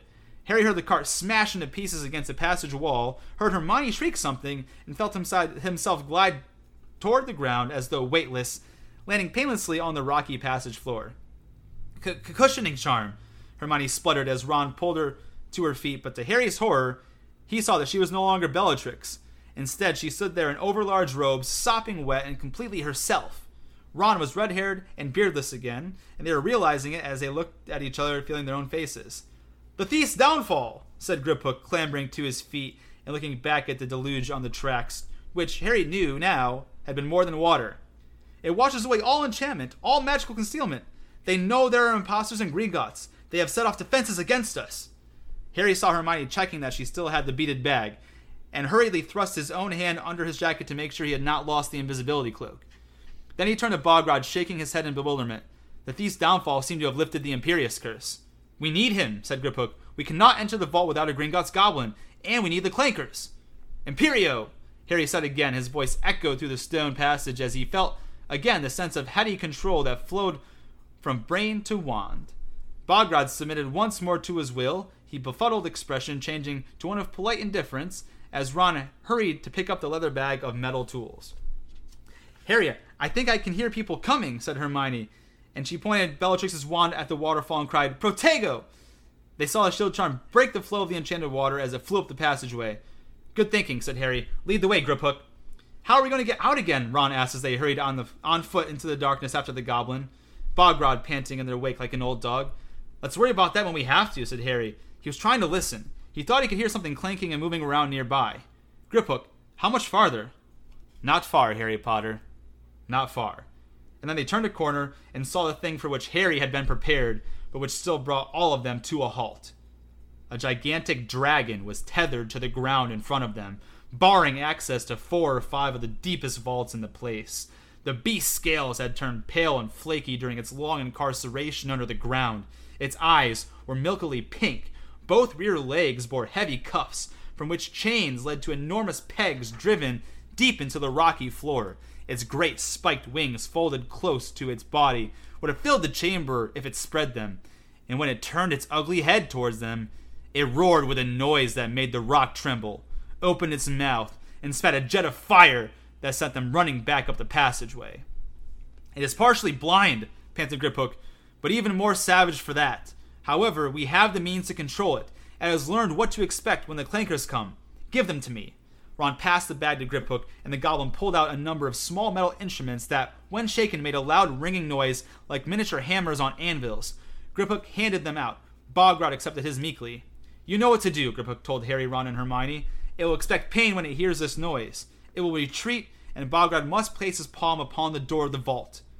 They advanced around the corner again, shaking the clankers, and the noise echoed off the rocky walls, grossly magnified, so the inside of Harry's skull seemed to vibrate within the din. The dragon let out another hoarse roar, then retreated. Harry could see it trembling as they drew near. He saw the scars made visible through the vicious slashes across its face, and guessed that it had been taught to fear hot swords when it heard the sound of the clankers. Make him press his hand to the door, Griphook urged Harry, who turned his wand again upon Bogrod. The old goblin obeyed, pressing his palm to the wood, and the door of the vault melted away to reveal a cave-like opening crammed from floor to ceiling with golden coins and goblets, silver armor, the skins of strange creatures, some with long spines, others with drooping wings, potions and jeweled flasks, and a skull still wearing a crown. Search fast, said Harry, as they all hurled inside the vault. He had described Hufflepuff's cup to Ron and Hermione, but if it was the other unknown Horcrux that resided in this vault, he did not know what it looked like. He had barely time to glance around, however, before there was a muffled clunk from behind them. The door had reappeared, sealing them inside the vault, and they were plunged into total darkness. No matter, Bogrod will be able to release us, said Griphook as Ron gave a shout of surprise. Light your wands, can't you? And hurry. We have very little time. Lumos! Harry shone his lit wand around the vault. Its beam fell upon glittering jewels. He saw the fake sword of Gryffindor lying on a high shelf amongst a jumble of chains. Ron and Hermione had lit their wands too and were now examining the piles of objects surrounding them. Harry, could this be... Ah! Hermione screamed in pain, and Harry turned his wand on her in time to see a jeweled goblet tumbling from her grip. But as it fell, it split and became a shower of goblets, so that a second later, with a great clatter, the floor was covered in identical cups rolling in every direction, the original impossible to discern amongst them. It burned me, moaned Hermione, suckling her blistering fingers. They have added Gemino and flagrant curses, said Griphook. Everything you touch will burn and multiply, but the copies are worthless, and if you continue to handle the treasure, you will eventually be crushed to death by the weight of expanding gold. Okay, don't touch anything, said Harry desperately, but even as he said it, Ron accidentally nudged one of the falling goblets with his foot, and 20 more exploded into being, while Ron hopped on the spot, part of his shoe burned away by contact with the hot metal. Stand still, don't move, said Hermione, clutching at Ron.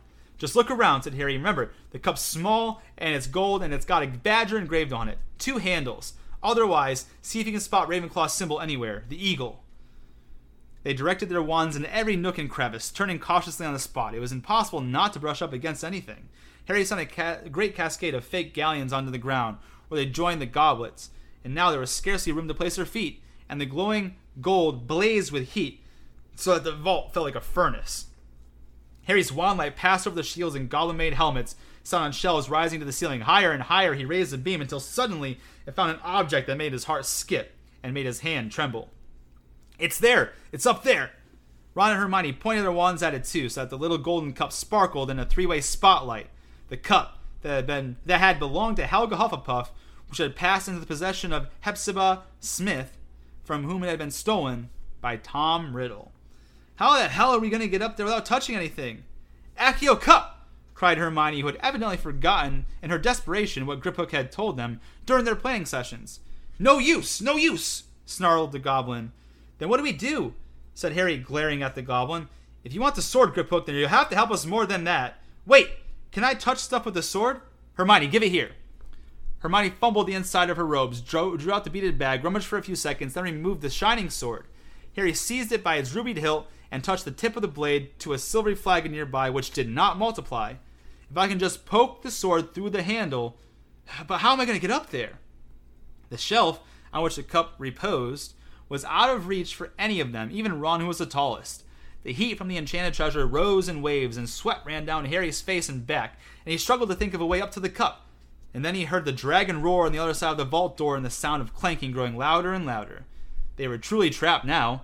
There was no way out, except through the door, and a horde of goblins seemed to be approaching on the other side. Harry looked at Ron and Hermione and saw terror in their faces. Hermione, said Harry as the clanking grew louder, I've got to get up there. We've got to get rid of it. She raised her wand, pointed at Harry, and whispered, Levicorpus! Hoisted into the air by his ankle, Harry hit a suit of armor, and replicas burst out of it like white-hot bodies, filling the cramped space. With screams of pain, Ron and Hermione and the two goblins were knocked aside into other objects, which also began to replicate. Half buried in a rising tide of red-hot treasure, they struggled and yelled as Harry thrust the sword through the handle of Hufflepuff's cup, hooking it onto the blade. Impervious! Hermione screeched in an attempt to protect herself, Ron and the goblins, from the burning metal. Then, the worst scream yet made Harry look down. Ron and Hermione were waist-deep in treasure, struggling to keep Bogrod from slipping beneath the rising tide, but Griphook had sunk out of sight, and nothing but the tips of a few long fingers were left in view. Harry seized Griphook's fingers and pulled. The blistering goblin emerged, by degrees, howling. Libera Corpus! Yelled Harry, and with a crash, he and Griphook landed on the surface of the swelling treasure, and the sword flew out of Harry's hand. Get it! Harry yelled, fighting the pain of the hot metal on his skin, as Griphook clambered onto his shoulders again, determined to avoid the swelling mass of red-hot objects. Where's the sword? It had the cup on it! The clanking on the other side was growing deafening. It was too late. There! It was Griphook who had seen it, and Griphook who had lunged. And in that instant, Harry knew that the goblin had never expected them to keep their word. One hand holding tightly to a fistful of Harry's hair to make sure he did not fall into the heaving sea of burning gold, Griphook seized the hilt of the sword, swung it high out of Harry's reach. The tiny gold cup, skewered by the handle on the sword's blade, was flung into the air. The goblin still astride him. Harry dived and caught it, and although he could feel it scalding his flesh, he did not relinquish it, even while countless Hufflepuff cups burst from his fists, raining down upon him as the entrance of the vault opened up again, and he found himself sliding uncontrollably on an expanding avalanche of fiery gold and silver that bore him, Ron and Hermione, into the outer chamber. Hardly aware of the pain from the burns covering his body, and still borne along the swell of its replicating treasure, Harry shoved the cup into his pocket and reached up to retrieve the sword, but Griphook was gone. Sliding from Harry's shoulders the moment he could, he had sprinted for cover amongst the surrounding goblins, brandishing the sword, crying, Thieves! Thieves! Help! Thieves! He vanished into the midst of the advancing crowd, all of whom were holding daggers and who accepted him without question. Slipping on the hot metal, Harry struggled to his feet and knew that the only way out was through. Stupefy, he bellowed, and Ron and Hermione joined in. Jets of red light flew into the crowd of goblins. Some toppled over, but others advanced, and Harry saw several wizard guards running through the corner. The tethered dragon let out a roar, and a gush of flame flew over the goblins. The wizards fled, doubled up, back the way they had come, and inspiration, or madness, came to Harry. Pointing his wand at the thick cuffs, chaining the beast to the floor, he yelled, Relictio! The cuffs broke with loud bangs.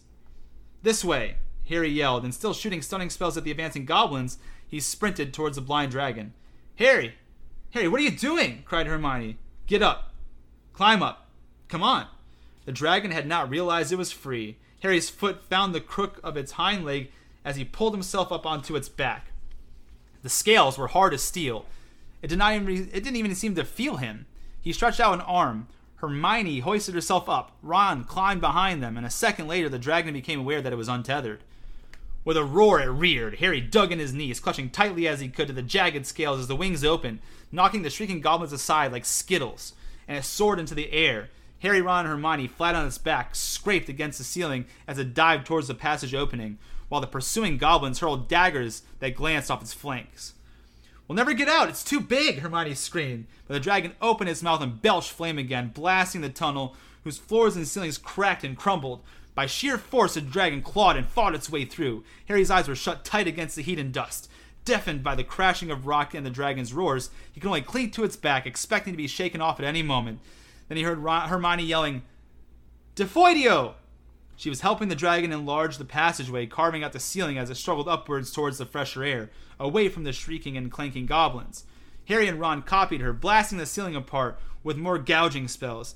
They passed the underground lake and the great crawling. The snarling beast seemed to sense freedom and space ahead of it, and behind them the passage was full of the dragon's thrashing, spiked tail of great lumps of rock, gigantic fractured stalactites, and with the clanking of the goblins seemed to be growing more muffled, while ahead, the dragon's fire kept their progress clear. And then at last, by the combined force of their spells and the dragon's brute strength, they had blasted their way out of the passage into the marble hallway.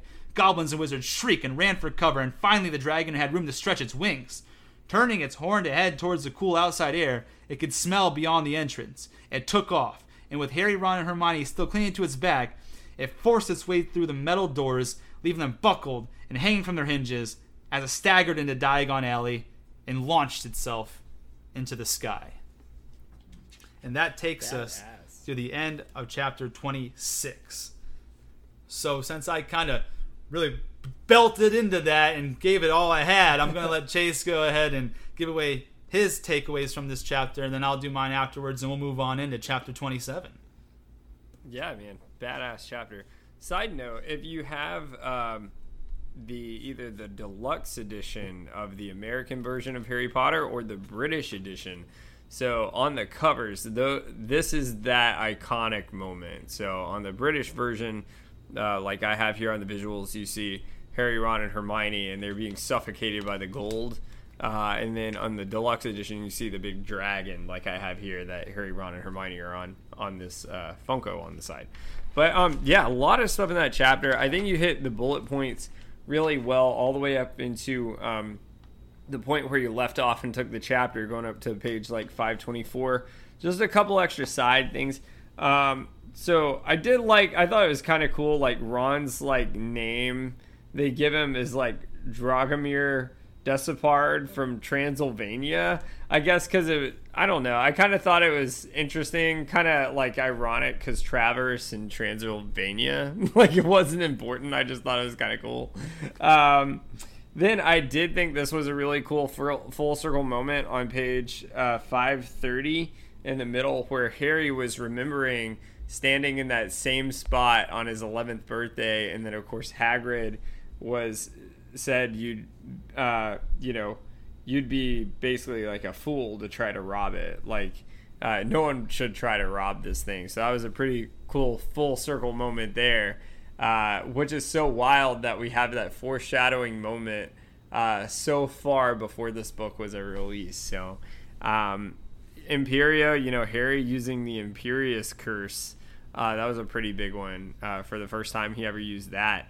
And then he used it twice, and the whole time, of course, I'll tell you my impact moment, but of course the guy that's guiding them, really this whole thing is a trap. Yeah. And then I thought, it was kind of interesting how I thought it was interesting how, like, Bogrod, they wanted to use him because he's the specific one that had to open the vault. Just like you said, the wand for Bellatrix, like, that's huge. So that's cool. I loved how, they had to use the Polyjuice Potion and Hermione went as Bellatrix. So that was such a full circle moment there. Just like, even another full circle moment was when Harry was using the Unforgivable Curses. He thought of Bellatrix Lestrange telling him, you need to mean them, Potter, because he didn't feel like it was working. And that was on page 533. So kind of a full circle moment from my favorite book on Order of the Phoenix. Then I thought this was pretty action packed. Remember the cart smashed into pieces, and then Hermione being, of course, always saving the day like she does, thinking ahead of things, doing the cushioning charm to kind of save them there. And then, of course, I guess it was like the deluge, I guess is what they call it. It's like that water thing whatever it was that washed the Polyjuice potion off. What do you call that thing? The Thief's it was like Downfall. A waterfall kind of thing. It's called the Thief's Downfall is what the waterfall was called.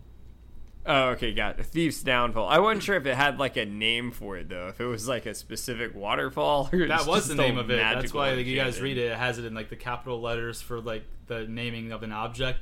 It's called the Thief's Downfall. That's what the waterfall's name is. Gotcha. And then I thought it was cool how I guess. I thought this was really a cool moment because you kept kind of wondering what clankers were.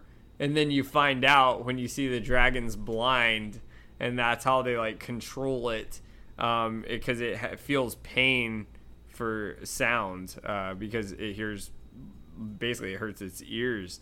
And then as far as well, let me step in there real quick because I want to make sure people understand this. It doesn't hurt its ears. What it is, it's like negative conditioning, kind of like Pavlov's dogs, where every time it hears the clankers, it comes to expect pain. That's why I said it had like scars and gash marks where like hot swords would have been used against it every time the clankers were sounding. So it associates the sound of the clankers with pain, not that the clankers themselves hurt the dragon's ears. Just want to make sure that was clear. Gotcha. Yeah. Where he says exact quote, you're right. Like it will expect pain when it hears noise, and that's on page 536. Other than that, I thought it was cool. I guess this is when we really get into the action here. But as far as when they actually get into the vault, I thought it was genius how, they have the charms on there, the Gimino and Flagrant curses that are on there that multiply the gold. And then Griphook even says, you'll be crushed to death by the weight of the expanding gold. Which was like really cool to have those curses in there, so you can tell they protect this thing to the nth degree. Like every detail is covered there. And then of course when they see the goblet, that's huge because it was like all the way at the top, and the way to get that. And then of course they use the sword of Gryffindor to try to like grab it as Hermione casts like Leviosa Corporis to shoot Harry in the air. So that was pretty cool. And then of course the dragon like comes in handy as they're trying to get the goblet and escape, but at the same time this whole thing has been a trap because of course Griphook is like takes the sword and shouts thieves, and really this is what Bill was trying to almost warn him about like the entire time. And it's pretty shitty like what a deal that was. And yeah, really full circle moment there. And as far as that goes, I mean, of course, I thought it was kind of cool that they, she casted that new charm that we heard. What was, how do you say it? It's like Diffido or something. I wrote it down. It was like new curse she did as she was like expanding the tunnel for the dragon. Yeah. Diffoidio. Yeah. Correct. Yeah. So I thought that was cool, and they used the dragon to basically like, blast their way out as Harry realizes there's no way out, and he's stupefying everybody with Harry, Hermione, and Ron because they're trapped. And it was so cool, like how the goblins were like coming in because he, Griphook had betrayed them the whole time. And it was really awesome. So yeah, those were just my major takeaways. What about you, man? So I just disagree just to a certain point. I don't think that it was a trap the whole time. I think Griphook planned to betray them, but I don't think that the Gringotts employees were in on it. I don't think he like contacted them ahead of time and was like, hey, I'm bringing these people in. I think it turned out like Griphook kind of realized halfway through that the chances of them getting out of there as a team was like really unlikely. So it was almost like self-preservation. Like, screw you guys are getting caught. I'm getting away with the sword of Gryffindor. Fuck y'all. And so when they got out of there, he's like, thieves, and like, so it's like it almost made it seem as if Harry, Ron, and Hermione like also put the Imperius Curse on Griphook as well as Bogrod to help them get into there. So it was more like self-preservation more than I think that the Gringotts employees were in on the trap the whole time to get him down there. But that's just that part. The other takeaways I do have is I thought it was kind of cool just from the beginning of the chapter how there were several new establishments dedicated to the dark arts.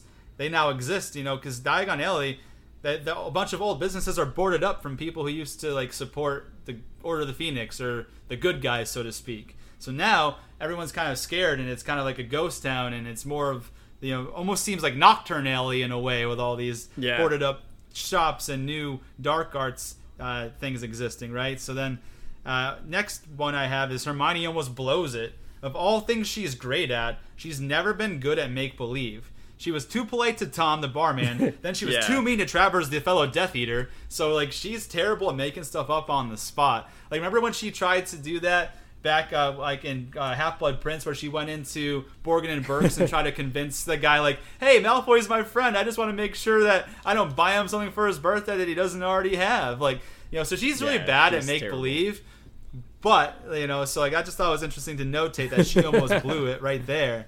I also found it like noteworthy that the beggars on the street are those that the ministries deemed not a witch or wizard in the blood status hearings, with their wands being confiscated. So that was a full circle moment, kind of, to see those there.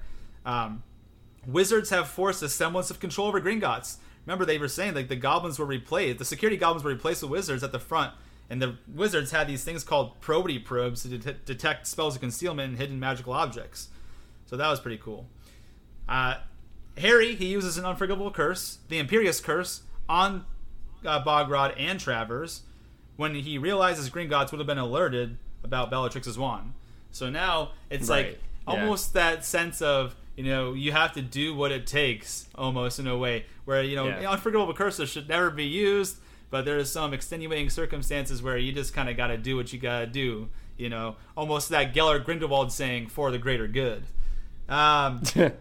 Going on from that, I do think to the credit of the book, and something that I also agree with them in, I thought the Thief's Downfall was super cool, how the waterfall washes away all enchantments and magical concealment.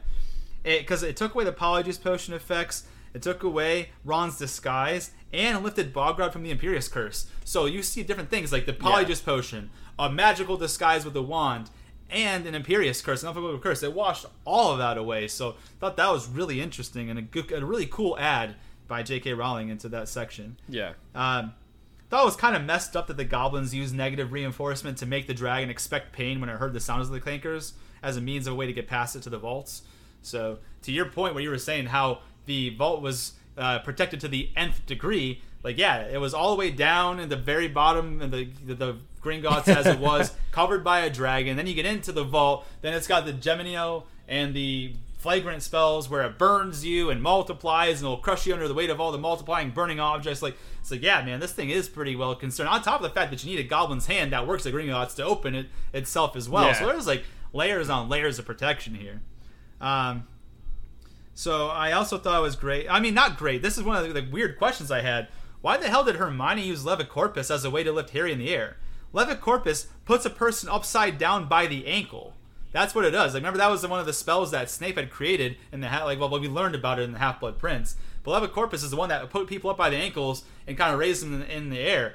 In my mind, wouldn't it have been easier and probably more productive to use Wingardium Leviosa? Just to kind of levitate him in the air, so he's not halfway upside down trying to finagle the sword through the hoop. I just feel like Wingardium Leviosa probably would have been the smarter move there.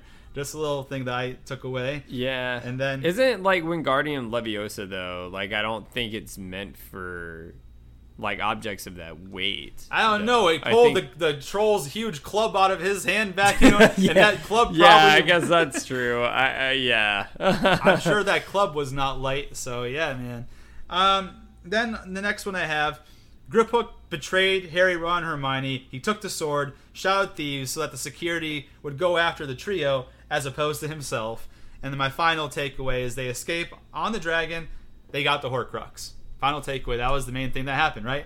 You got the dragon out of there, you got out of there, you got the Horcrux, but you don't have the sword. So that's kind of where I have my takeaways. Do you want me to kind of detail some bullet points before I let you take all of chapter 27? Oh, yeah. I mean, I only had 4 bullet points for the whole chapter. I mean, there's not much that goes on in the next one, but I don't know. I could still think that Griphook, though, I think he's a shyster. I could see him being in on that shit. Like when he was casting the Imperious Curse, like telling Harry to do it. Like I could see him being in on that based on this chapter. Like I can see what you're saying. Like I can see like last minute him just being like, you know, like F this, I'm out. Like a almost like a Peter Pettigrew. But I don't know. I feel like he's smarter than that. Like I feel like he worked at Gringotts for so long, and it said they embraced him as one of their own. He was in on that shit, in my opinion. Where in the world did it say they embraced him as one of their own? He was under the invisibility cloak on Harry's shoulder.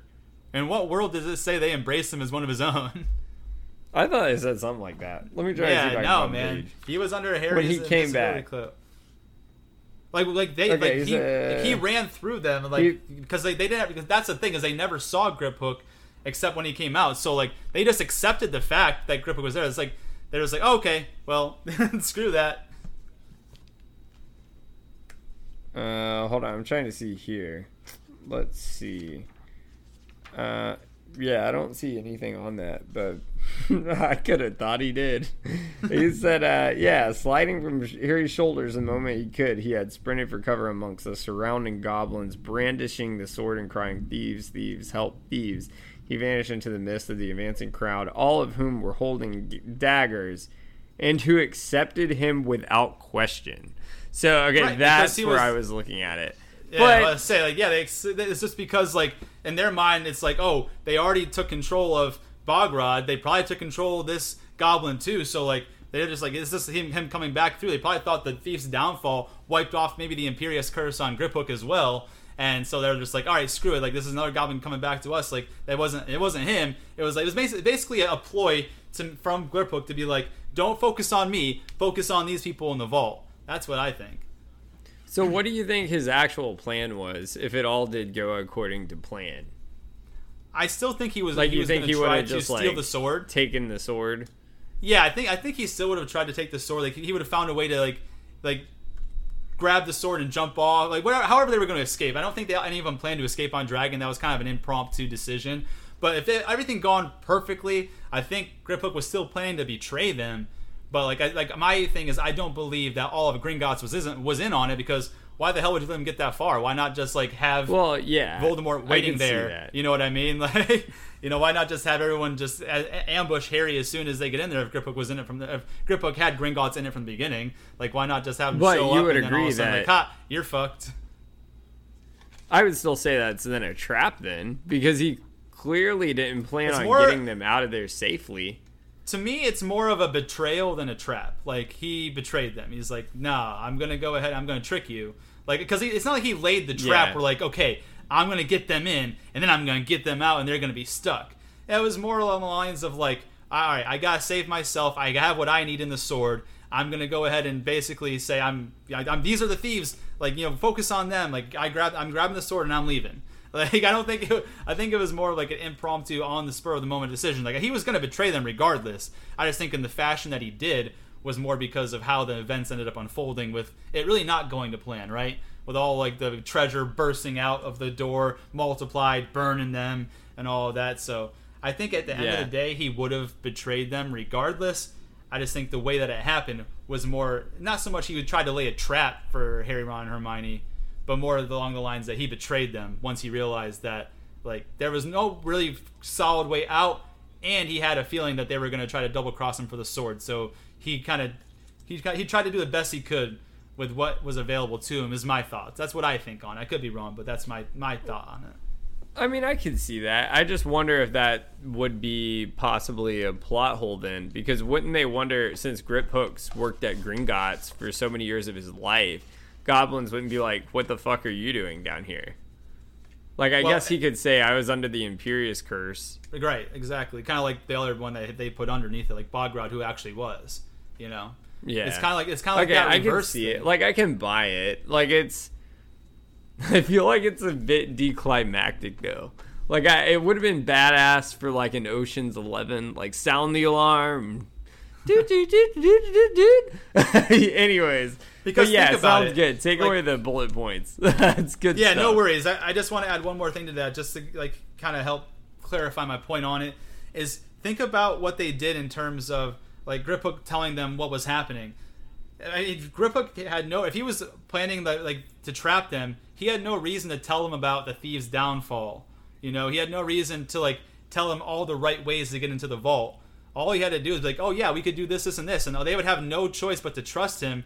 And if he was planning to screw them over, you know, just to get him trapped in there and like escape himself, then he could have just said, this is how we get down to the vault, and like it'd be wrong. He could have lied to them and then had them trapped in a different way. Like, you know, not take the goblin with them, not even be able to get into Lestrange's vault in the first place. If he just wanted to trap Harry, Ron, and Hermione, he could have just been like, oh, these are what we need to do to get past this, this, and this. And then when they go to do that, he's like, haha, just kidding, you're fucked. Like, you know what I mean? Like, yeah, my one question on that, though, and I was tempted to almost play the Great Debate card, because I don't think he expected Hermione to play the cushioning charm after the cart smashed, after they got past the thieves' I call it the thieves' waterfall, the thieves' downfall. Like, I don't think he expected them to even get that far, though. I think it was just Hermione thinking on her feet. I don't think he expected 3 17-year-olds to be that smart. Well, like, I think he thought Harry was unusual. But your problem with that theory is that she also cushioned Griphook, because if she didn't cushion Griphook, he would have died. Like, oh yeah, like okay, that's fair. He's not a house. He's not a yeah. house elf. You know what I mean? Like, he's not gonna snap his fingers and like just magically land. Like, she used a cushioning charm for all of them. So if he didn't expect her to use a cushioning charm, well, he'd be dead too. So. Yeah, okay, that's true. So that puts a flaw in his plan. I agree with you. I think it makes sense. I just thought it would have been badass if there was like some trap and some shit in there. Like, it was basically the astronomy tower all over again, but they made it out scotch clean. And the words in Dumb and Dumber. So what happens? What happens, Lloyd? They take the guy's money and get away scotch free up the road? Nah, man. They stopped him halfway up the road, kicked him out of the car, and slit his throat. It was a good one. Yeah. No, it's fucked up. Yeah, I mean, I'll let you take away the bullet points. Sure. Great shit. So it's cool, because to your point, like, this is more of a bullet points chapter. I have a few bullet points here, but I do have you reading from page 548 through the rest. So there's like about 4 pages there that I think are important. Yeah, not too bad. What I'll go ahead and do is I'll take some bullet points here. What I have is page 544. I thought it was cool that of all the fantasy fiction productions we've read or watched, we see people flying on dragons. But of all the things that have happened in Harry Potter so far, this is the first time we see characters flying on a dragon in Harry Potter.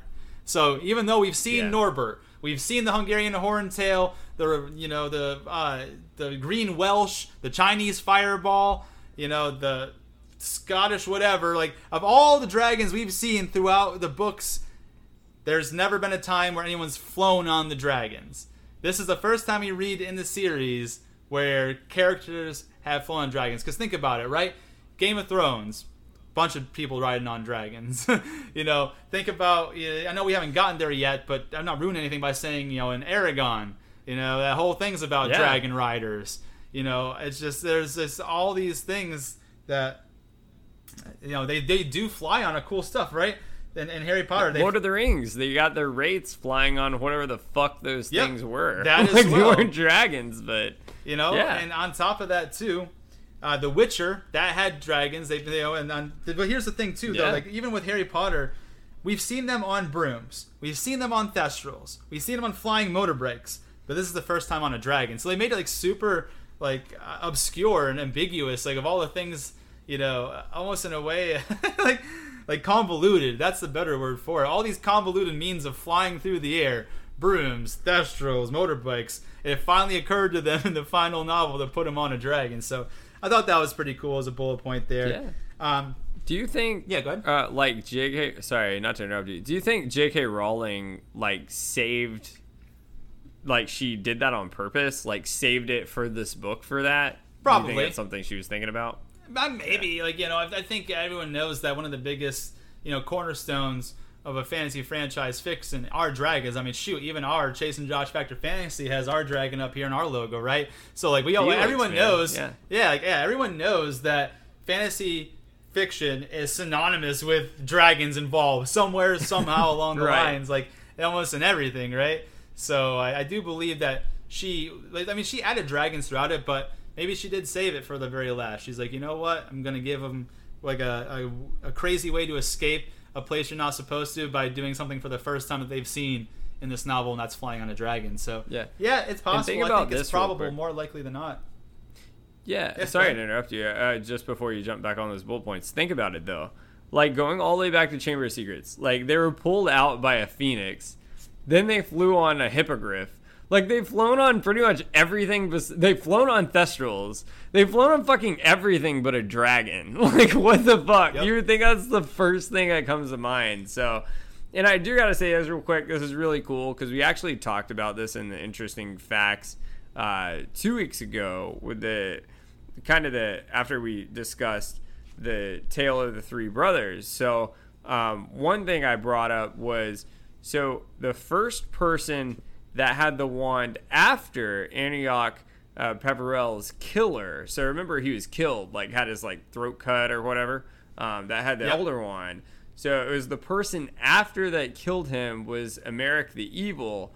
And it was actually written by J.K. Rowling after these books occurred. So my point is, I think she really liked this idea because she wrote this whole thing on him. And the biggest thing on him is he's a dragon rider. And that thing like came out after, I want to say like a year or two after the book happened. So I think she like took the whole publication of people finally loved the whole idea that it was like people riding on a dragon, and she wanted to expand on it more, but I don't think she felt bad about it. I think she felt she did it the right way, but it's just such an iconic thing for fantasy fiction.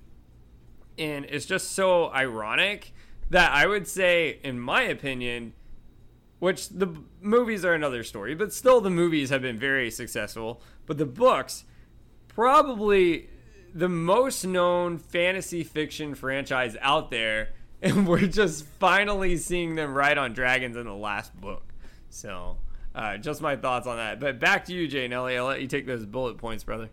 Sounds good, man. So the next one I have on page 545, just the second paragraph I read real quick is, how long would it be before Voldemort knew that they had broken into the Lestrange's vault? How soon would the goblins of Gringotts notify Bellatrix? How quickly would they realize what had been taken? And then, when they discovered that the Golden Cup was missing, Voldemort would know at last that they were hunting Horcruxes. So that's a huge segment right there. That paragraph is loaded with like foreshadow, full circle, realization, detail. It's crazy. Like that was 1, 2, 3, 4, 5 lines. Just those little 5 lines put a lot of emphasis in that. So I thought that was really interesting and cool. But even like that almost kind of goes, not to bring back this point that we've been kind of, I don't want to beat a dead horse, but it kind of supports my hypothesis as well that this wasn't a trap from the beginning because, the goblins would have already notified Bellatrix and them if they knew that they were going to break into the Bellatrix's vault. That's why it says here, how soon would the goblins of Gringotts notify Bellatrix? So I'll say that one last thing and leave that where it is. But then the next thing on page 545, Harry starts to worry that maybe the dragon hadn't eaten in a long time and that it may try to eat them. That's who knows when the last time that thing is eaten down there in the basement. Maybe it does want to eat Harry, Ron, and Hermione, so that's going to put them into a little bit of a pickle. What are they going to do here? And to answer that, on page 546, they jump off the dragon and free fall into a lake, which was very risky. Who knows how deep or shallow that lake was, how hard they flew, if they jumped down from the flying dragon's back. But all is well that ends well. They end up okay. So on page 547 here, before I have you take it from 548 through the end of the chapter, as I say, they have the Horcrux, they're off the dragon, but they have no sword to destroy it. And so with that, I'll turn it over to you 548, and I'll let you just kind of take it through the rest of this little chapter. Perfect. Hermione looked across the lake to the far bank, where the dragon was still drinking. What'll happen to it, do you think? She asked. Will it all be all right? You sound like Hagrid, said Ron. It's a dragon, Hermione. It can look after itself. It's us we need to worry about. What do you mean? Well, I don't know how to break it to you, said Ron, but I think they might have noticed we broke into Gringotts. All three of them started to laugh, and once started, it was difficult to stop. Harry's ribs ached. He felt lightheaded with hunger, but he lay back on the grass beneath the reddening sky and laughed until his throat was raw.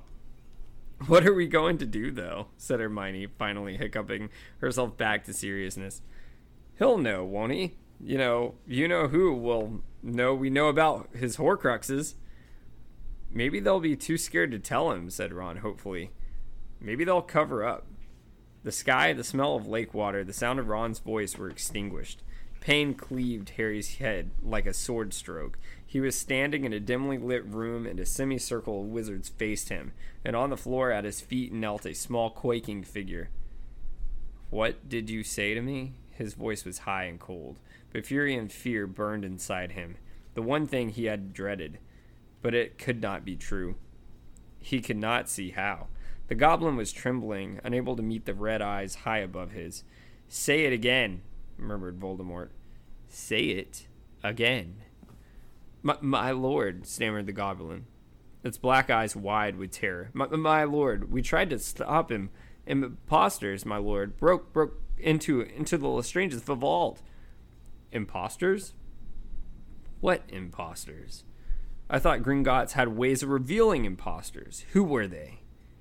It was the Potter boy, two accomplices, and they took, he said, his voice rising, a terrible fear gripping him. Tell me, what did they take? A small golden cup, my lord. The scream of rage of denial left him, as if it were a stranger's. He was crazed, frenzied. It could not be true. It was impossible. Nobody had ever known. How was it possible that the boy could have discovered his secret? The Elder Wand slashed through the air, and green light erupted through the room. The kneeling goblin rolled over dead, and watching wizards scattered before him, terrified. Bellatrix and Lucius Malfoy threw others behind them in their race for the door, and again his wand fell, and those who were left were slain, all of them, for bringing him this news, for hearing about the golden cup. Alone amongst the dead, he stormed up and down. They passed before him in vision, his treasures, his safeguards, his anchors to immortality. The diary was destroyed, and the cup was stolen. What if the boy knew about the others? Could he know? Had he already acted? Had he traced more of them? Was Dumbledore at the root of this? Dumbledore, who had always suspected him? Dumbledore, dead on his orders? Dumbledore, whose wand his now, yet who reached out from the ignominy of death through the boy. The boy! But surely if the boy had destroyed any of his Horcruxes, he, Lord Voldemort, would have known, would have felt it. He, the greatest wizard of them all. He, the most powerful. He, the killer of Dumbledore and of how many other worthless, nameless men. How could Lord Voldemort not have known if he himself, most important and precious, had been attacked, mutilated? True, he had not felt it when the diary had been destroyed, but he had thought that was because he had nobody to feel. Being less than ghost, no, surely the rest were safe. The other Horcruxes must be intact. But he must know, he must be sure. He paced the room, kicking aside the goblin's corpse as he passed, and the pictures blurred and burned in his boiling brain, the lake, the shack, and Hogwarts. A modicum of calm cooled his rage now. How could the boy know that he had hidden the ring in the Gaunt shack? No one had ever known him to be related to the Gaunts. He had hidden the connection. The killings had never been traced to him. The ring surely was safe. And how could the boy or anybody else know about the cave or penetrate its protection? The idea of the locket being stolen was absurd. As for the school, he alone knew where in Hogwarts he had stowed the Horcrux, because he alone had plumbed the deepest secrets of that place. And they were still Nagini, who must remain close now, no longer sent to do his bidding under his protection. But to be sure, to be utterly sure, he must return to each of his hiding places. He must redouble protection around each of his Horcruxes, a job, like the quest for the Elder Wand, that he must undertake alone. Which should he visit first? Which was in most danger? An old unease flickered inside him. Dumbledore had known his middle name. Dumbledore might have made the connection with the Gaunts. Their abandoned home was perhaps the least secure of his hiding place. It was there that he would go first. The lake surely impossible. Though, was there a slight possibility that Dumbledore might have known some of his past misdeeds through the orphanage and Hogwarts? But he knew that his Horcrux was safe. It would be impossible for Potter to enter Hogsmeade without detection, let alone the school. Nevertheless, it would be prudent to alert Snape to the fact that the boy might try to re-enter the castle. To tell Snape why the boy might return would be foolish, of course. It had been a grave mistake to trust Bellatrix and Malfoy. Didn't their stupidity and carelessness prove how unwise it was ever to trust? He would visit the Gaunt Shack first, and then take Nagini with him. He would not be parted from the snake anymore. He strode from the room through the hall and out in the dark garden where the fountain played. He called the snake in Parseltongue, and it slithered out to join him like a long shadow. Harry's eyes flew open as he wrenched himself back to the present. He was lying on the bank of the lake in the setting sun, and Ron and Hermione were looking down at him. Judging by their worried looks and by continued pounding of his scar, his sudden excursion into Voldemort's mind had not passed unnoticed. He struggled up, shivering, vaguely surprised that he was still wet to his skin, and saw the cup lying innocently in the grass before him in the lake, deep blue, shot with gold in the failing sun. He knows. His own voice sounded strange and low after Voldemort's high screams. He knows, and he's going to check where the others are. And the last one, he was already on his feet. Is it at Hogwarts? I knew it. I knew it. What? Ron was gaping at him. Hermione sat up, looking worried. But what did you see? How do you know? I saw him find out about the cup. I was in his head. Harry remembered the killings. He's seriously angry, and scarred too. He can't understand how we knew. And now he's going to check that others are safe. The ring first. He thinks the Hogwarts one is safest because Snape's there. Because it'll be so hard not to be seen getting in. I think he'll check that one last, but he could still be there within hours. Did you see where in Hogwarts it is? Asked Ron, now scrambling to his feet too. No, he was concentrating on warning Snape. He didn't think about exactly where it is. Wait, cried Hermione. As Ron caught up the Horcrux and Harry pulled out the invisibility cloak again. We can't just go. We haven't got a plan. We need to get going, said Harry firmly. He had been hoping to sleep, looking forward to getting into the new tent, but that was impossible now. Can you imagine what he's going to do once he realizes the ring and the locket are gone? What if he moves so Hogwarts Horcrux decides it isn't safe enough? But how are we going to get in? We'll go to Hogsmeade, said Harry, and try to work something out once we see what the protection around the school's like. Get under the cloak. Hermione, I want to stick together this time. But we don't really fit. It'll be dark. No one's going to notice our feet. The flapping of enormous wings echoed across the black water. The dragon had drunk its fill and risen into the air. They paused in their preparations to watch it climb higher and higher, now black against the rapidly darkening sky, until it vanished over a nearby mountain. Then Hermione walked forward and took her place between the other two. Harry pulled the cloak down as far as it would go, and together they turned on the spot into the crushing darkness. Yeah, man, someone's peeved. Someone woke up on the wrong side of the bed this morning. Yeah, man. So what are your takeaways from Voldemort? In the words of Hades, almost lost my cool there. Yeah. What are your thoughts, brother? He did lose his cool because he just murdered everyone in the room that didn't get out fast enough, so definitely lost his cool. Also, not that it's a big deal, but when you said on page 552, you said he's seriously angry and scarred. It's actually he's angry and scared, but that's not a big deal. Angry and scared. Sorry, I was reading too fast. But anyway, I'm sure he's scarred somewhere from all his damn Horcruxes splitting up his soul. Yeah, angry and scared. There you go. I only really have 5 big takeaways from this whole chapter. Kind of sums it up pretty easily. Voldemort finds out Harry took the Horcrux, and now he has to check on his other ones. Voldemort goes on a killing frenzy of all who were unfortunate enough to be too slow to exit the room. We learn the other Horcrux is at Hogwarts, and Voldemort decides as a precaution to keep Nagini close and no longer send him on missions to do his bidding. Then they decide to act then and there and apparate to Hogsmeade. Those are like the big 5 takeaways I have. Like That those was are the it, big things yeah. that happen, right? Voldemort's a dick. That's what I got out of that. Cause why are you killing these goblins? Cause I'm a dick. That's why. Yeah. Man, you hit the nail on the head. I mean, that's exactly what I got from it. I think now, he finally realizes it. I have a little bit of a problem with it, which I bring up in my plot holes, like why he has no idea, like having any sort of feeling that his like Horcruxes are being destroyed, but it's not really a big deal, I guess, like they said in the book. But I'm okay with it. I'm cool. Let it slide. But yeah, man, do you want to go ahead and take away our last chapter for today? The last one that's going to end our episode, chapter 28, The Missing Mirror. For sure. I will absolutely do that. I will also just take 3 bullet points quickly before I go ahead from page 555 and go through the end of the chapter. But the first 3 bullet points I have, number 1, on page 554, their apparition into Hogsmeade tripped an alarm.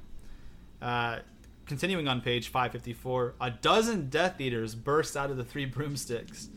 And continuing on to page 555, a Death Eater tried to summon Harry's cloak, but it didn't work. And I found that a little bit interesting, how he like grabbed the folds of it, but it didn't even try to leave him. So could that be part of the Hallow magic? Who knows? Who knows? I guess we'll learn later on, or maybe we won't learn at all. But going from there, I'll go ahead and take it from page 555 through the end of the chapter.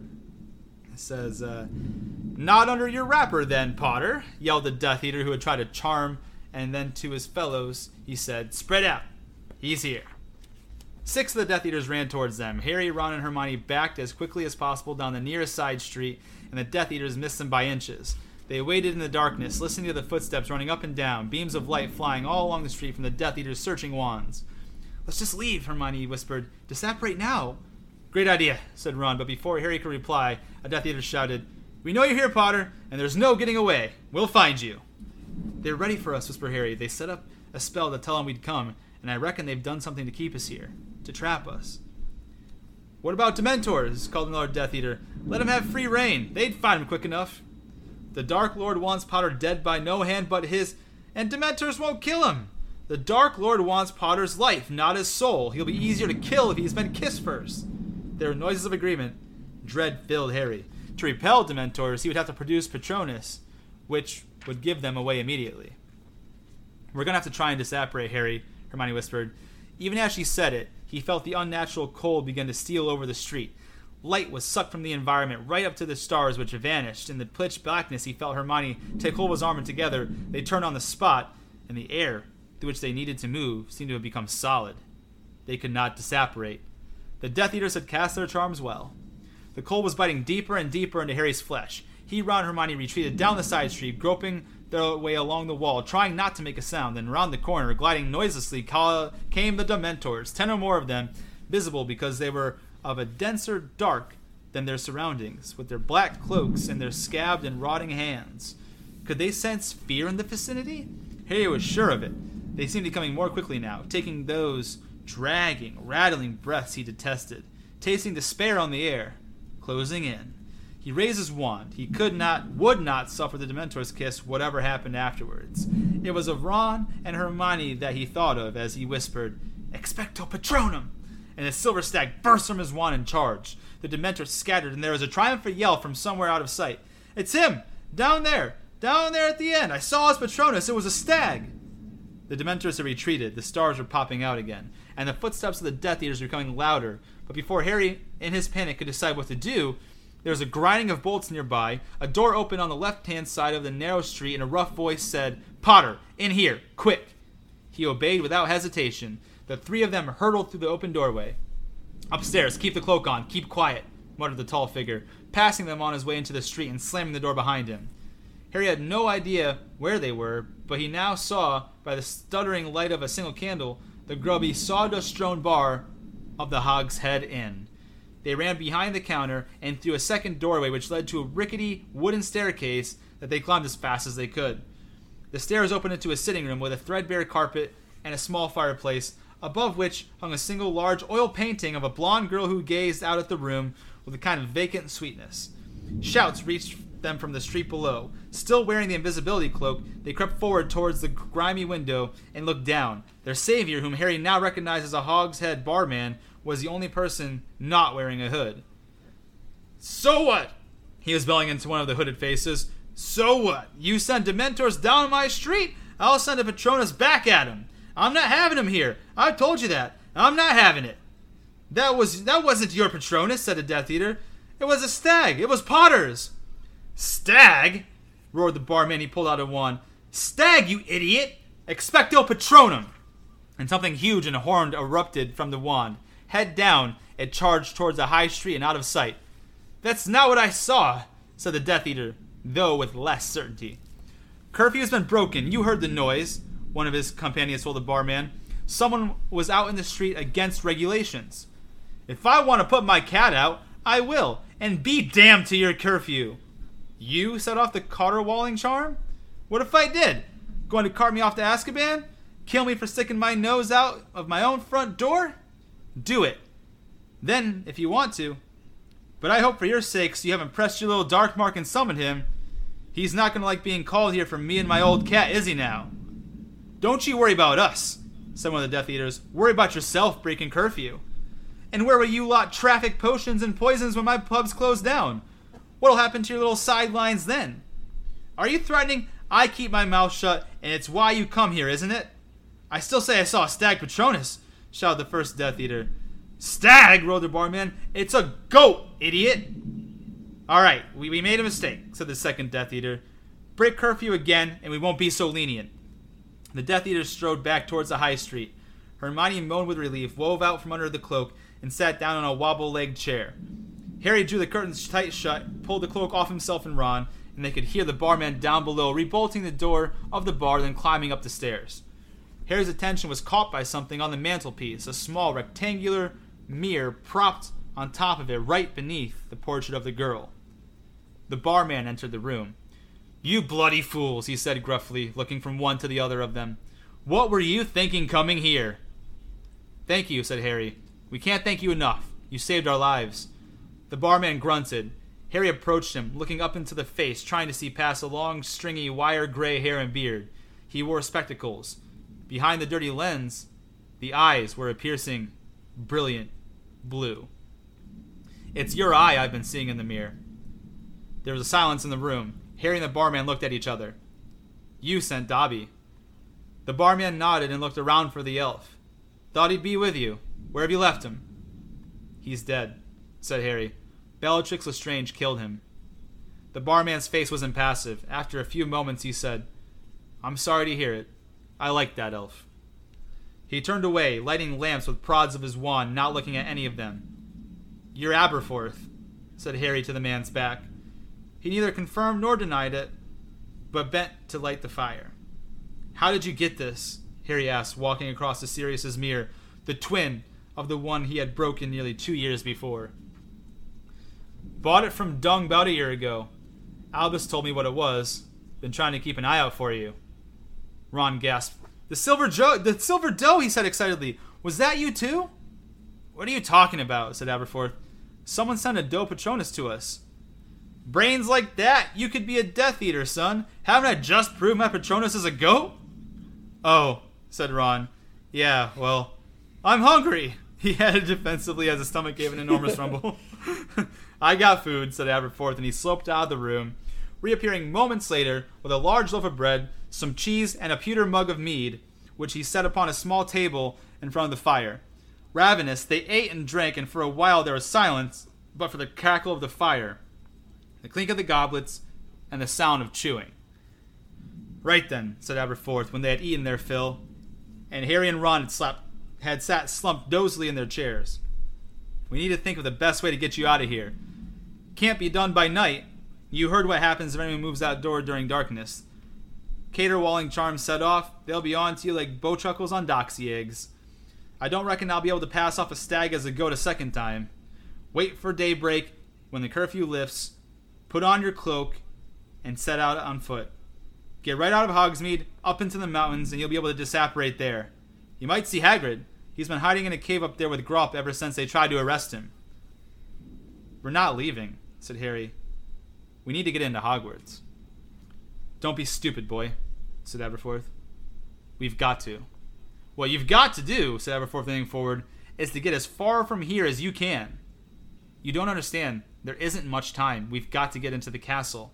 Dumbledore, your brother, wanted us.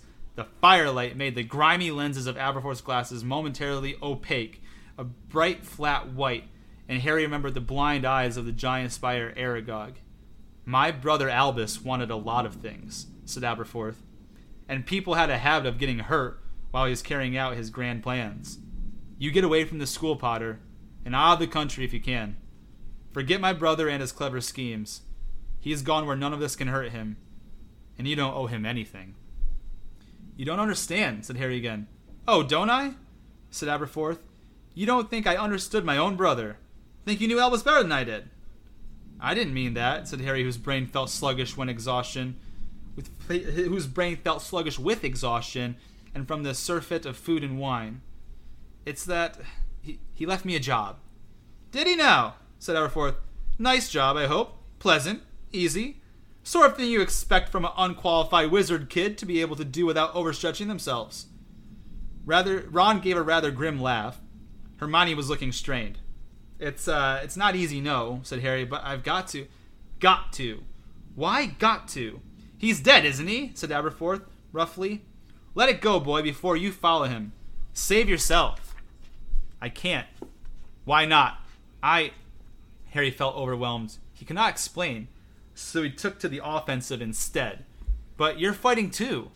You're in the Order of the Phoenix. I was, said Aberforth. The Order of the Phoenix is finished. You know who's won. It's over. And anyone who's pretending different's kidding themselves. It'll never be safe for you here, Potter. He wants you too badly. Go abroad. Go into hiding. Save yourself. Best take these two with you. He jerked a thumb at Ron and Hermione. They'll be in danger as long as they live now. Everyone knows they've been working with you. I can't leave, said Harry. I've got a job. Give it to someone else. I can't. It's gotta be me. Dumbledore explained it all. Oh, did he now? And did he tell you everything? Was he honest with you? Harry wanted with all of his heart to say yes, but somehow the simple word would not rise to his lips. Aberforth seemed to know what he was thinking. I knew my brother, Potter. He learned secrecy at our mother's knee. Secret and lies. That's how he grew up. And Albus, he was a natural. The old man's eyes traveled to the painting of the girl over the mantelpiece. It was, now Harry looked around properly, the only picture in the room. There was no photograph of Albus Dumbledore, nor of anyone else. Mr. Dumbledore, said Hermione rather timidly, is that your sister Ariana? Yes, said Aberforth tersely. Been reading Rita Skeeter, have you, missy? Even by the rosy light of the fire, it was clear that Hermione had turned red. Alpheus Doge mentioned her to us, said Harry, trying to spare Hermione. That old Burke, muttered Aberforth, taking another swig of the mead. Thought the sun shone out of my brother's every orifice, he did. Well, so did plenty of people. You three included it, by the looks of it. Harry kept quiet. He did not want to express the doubts and uncertainties about Dumbledore that had riddled him for months now. He had made his choice while he dug Dobby's grave. He had decided to continue along the winding, dangerous path indicated for him by Albus Dumbledore, to accept that he had not been told everything that he wanted to know, but simply to trust. He had no desire to doubt again. He did not want to hear anything that would deflect him from his purpose. He met Aberforth's gaze, which was so strikingly like his brother's. The bright blue eyes gave the same impression that they were X-raying the object of their scrutiny, and Harry thought that Aberforth knew what he was thinking and despised him for it. Professor Dumbledore cared about Harry very much, said Hermione in a low voice. Did he now?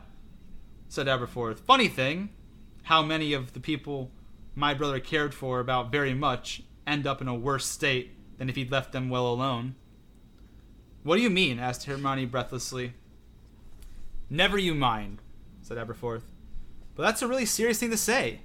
Are you talking about your sister? Aberforth glared at her. His lips moved as if he were chewing words that he was holding back. And then he burst into speech. When my sister was 6 years old, she was attacked, set upon by 3 Muggle boys. They'd seen her doing magic, spying through the garden hedge. She was a kid. She couldn't control it. No witch or wizard can at that age. What they saw scared them.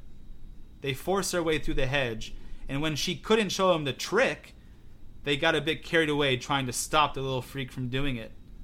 Hermione's eyes were huge in the firelight. Ron looked slightly sick. Aberforth stood up, tall as Albus, and suddenly terrible in his anger and the intensity of his pain. It destroyed her, what they did. She was never right again.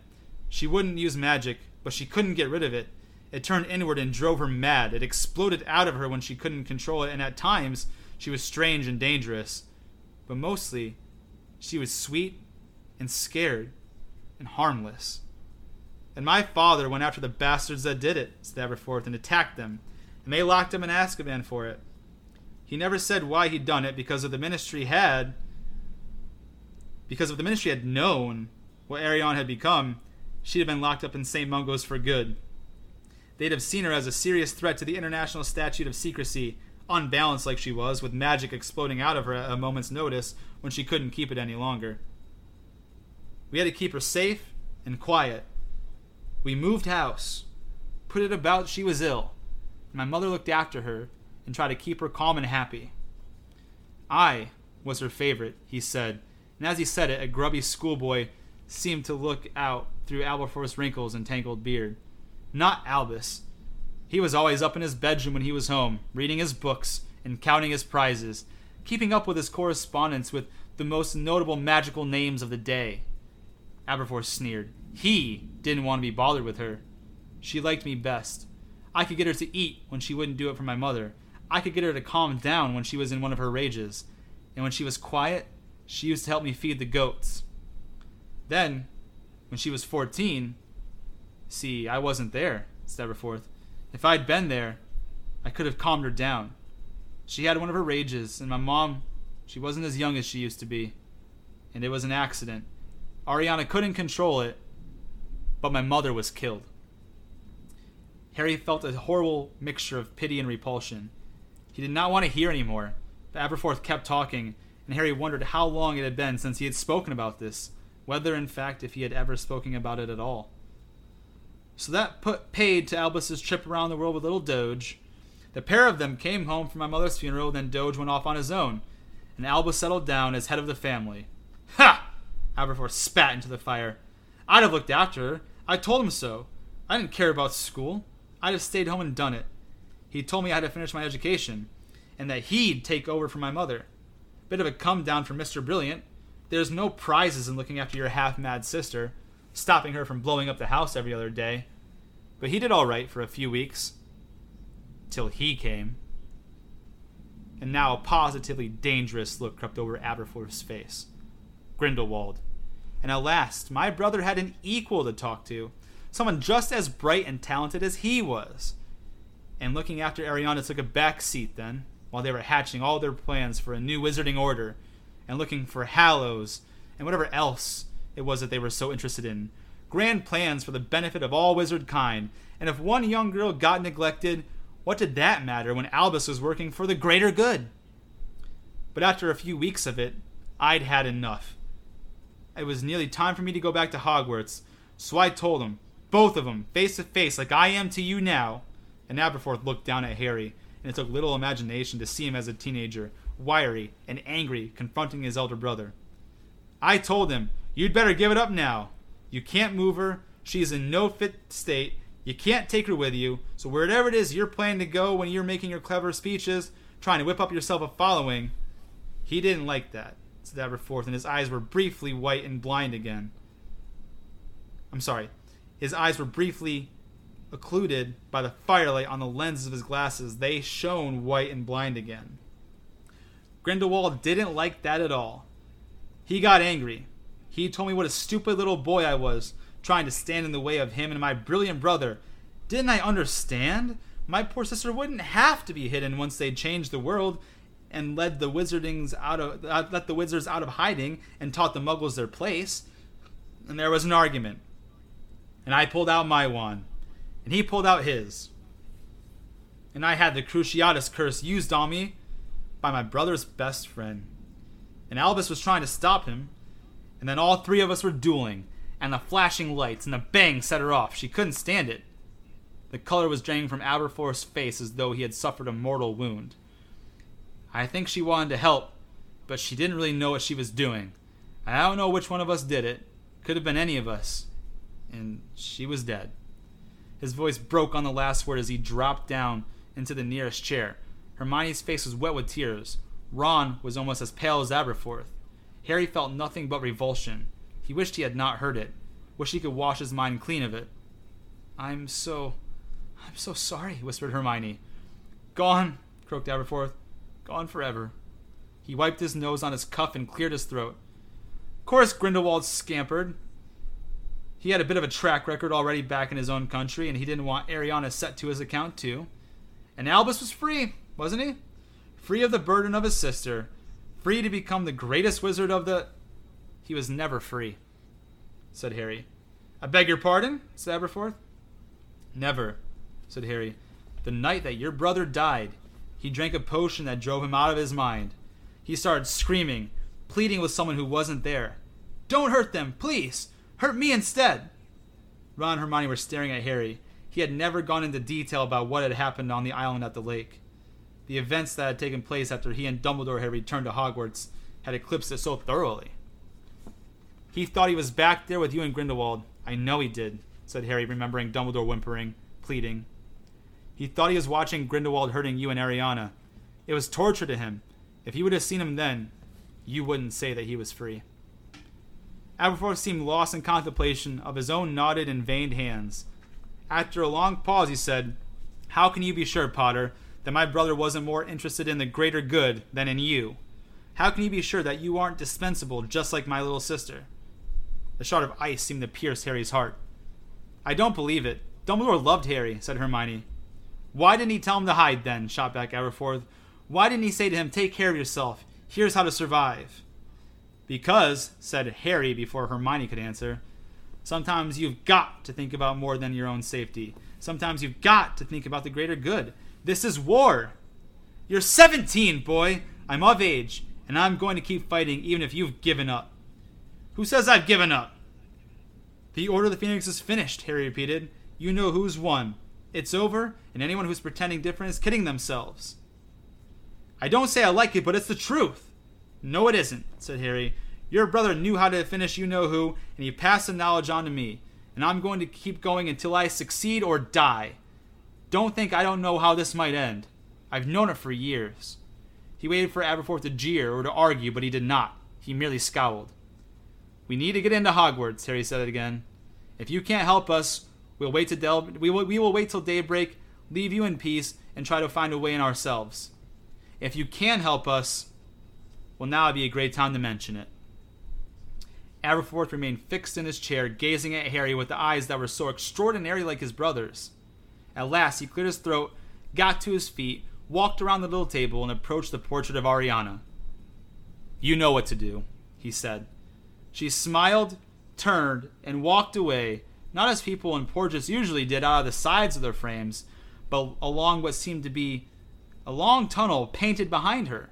They watched her slight figure retreating until finally she was swallowed by the darkness. What? Began Ron. There's only one way in now, said Aberforth. You must know they've got all the old secret passageway covered at both ends. Dementors all around the boundary walls, regular patrols inside the school from what my sources tell me. The place has never been so heavily guarded. How you expect to do anything once you get inside, with Snape in charge and the Carrows as his deputies, well, that's your lookout, isn't it? You say you're prepared to die. But what? Said Hermione, frowning at Ariana's picture. A tiny white dot had reappeared at the end of the painted tunnel, and now Ariana was walking back towards them, growing bigger and bigger as she came. But there was somebody else with her now, someone taller than she was, who was limping along, looking excited. His hair was longer than Harry had ever seen it. He appeared to have suffered several gashes to his face, and his clothes were ripped and torn. Larger and larger the two figures grew until only their head and shoulders filled the portrait. Then, the whole thing swung forward on the wall like a little door, and the entrance to a real tunnel was revealed. And out of it, his hair overgrown, his face cut, his robes ripped, clambered the real Neville Longbottom, who gave a roar of delight, leapt down from the mantelpiece, and yelled, "I knew you'd come! I knew it, Harry!" And that is the end of chapter 28, which is coincidentally is where we will leave the contents of the novel today. And since I just took us through that chapter, Chase, how about you go ahead and get us started with some of your takeaways from that final chapter that we're doing for tonight? Yeah, man. A lot of big information here. So now, of course, you're learning more about Aberforth. So the first big bullet point, just picking up from where you did your bullet points.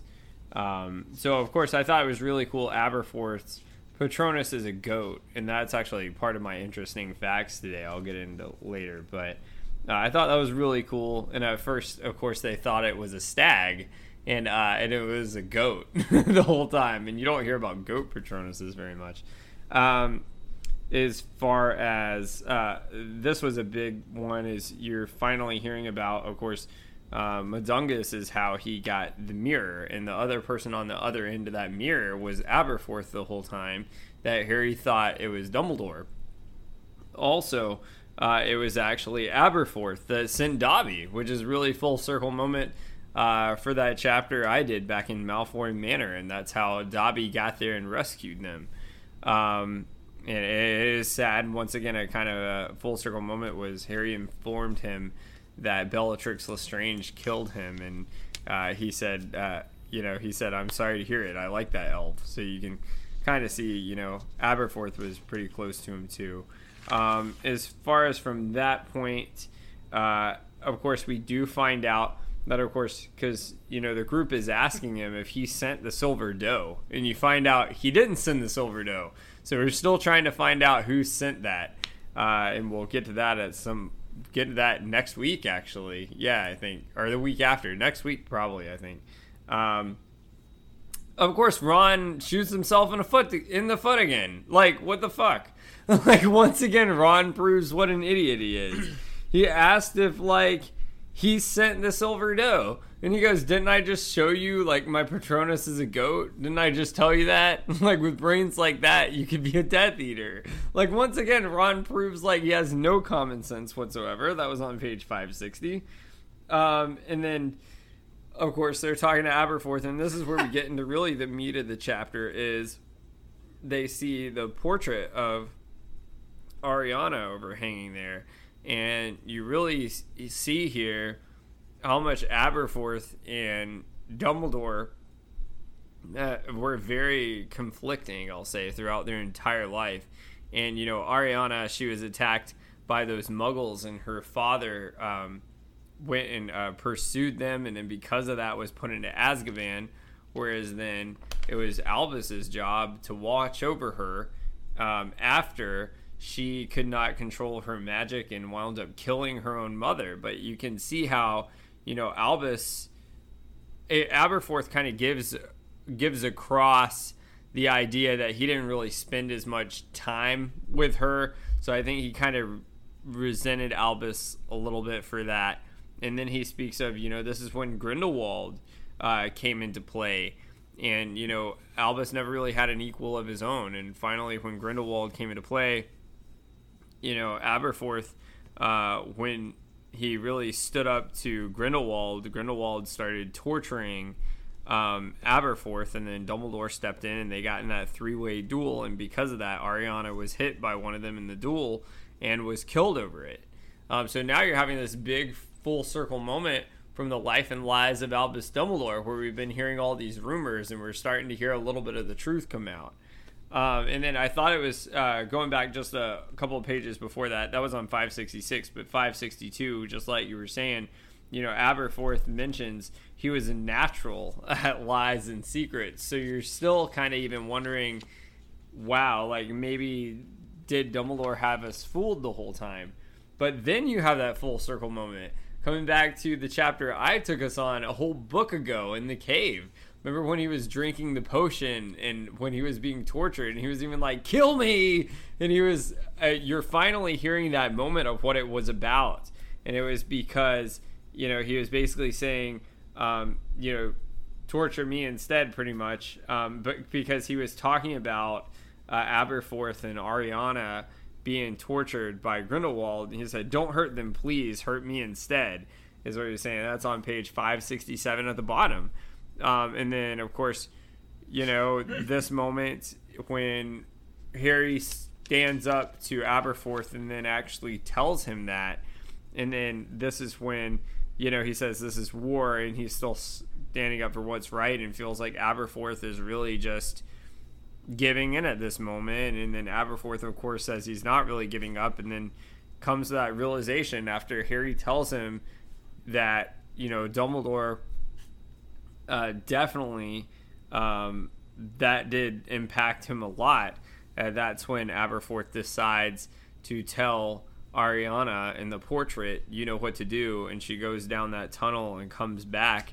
And then we have another full circle moment because we haven't seen him in forever. We talked about one of the differences. I guess he was riding on the Hogwarts Express the whole time. We never knew about it. But Neville Longbottom comes out of nowhere, which he's going to play a big role next week.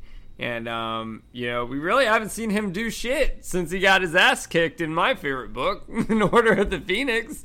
So I'm looking forward to that. And you're telling us about that next week because he really steps up his game here. But, man, he definitely needs a haircut. And those were the takeaways I had. What about you, brother? Couple of things. Number one, I think it's hilarious. I don't even know if you noticed it. This is more about you more than it is about the contents of the book.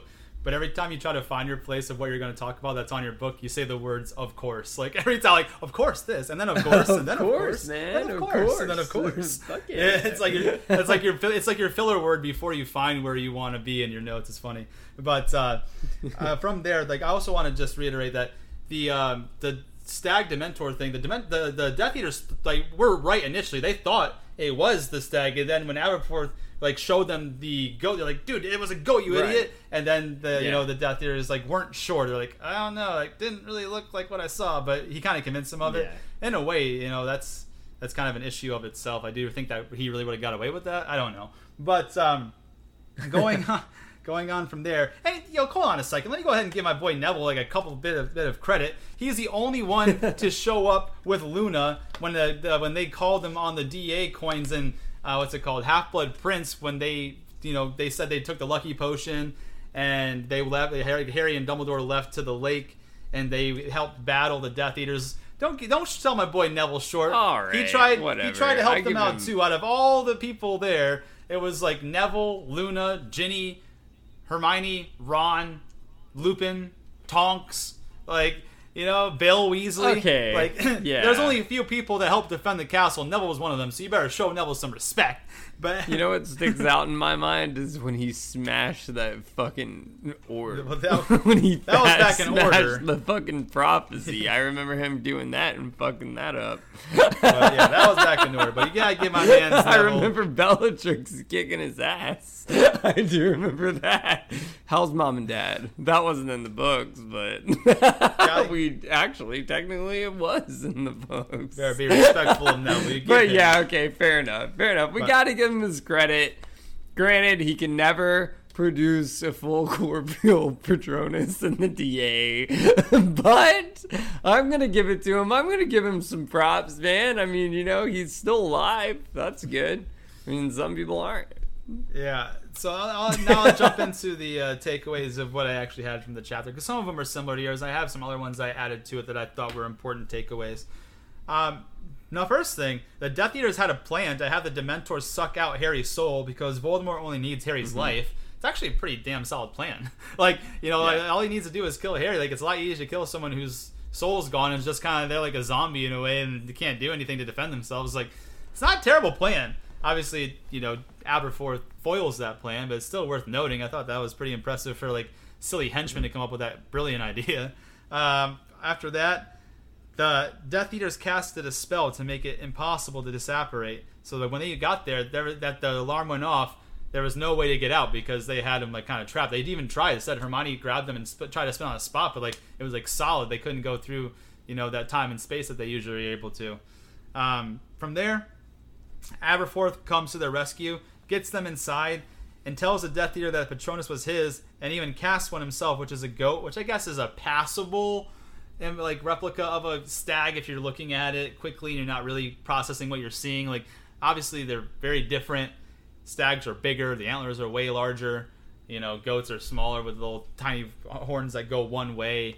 So, could they really pull that off as, this is how we're going to have Aberforth talk them out of it? I don't know. Maybe the Death Eaters are dumb, I guess. But anyways, continue on from there.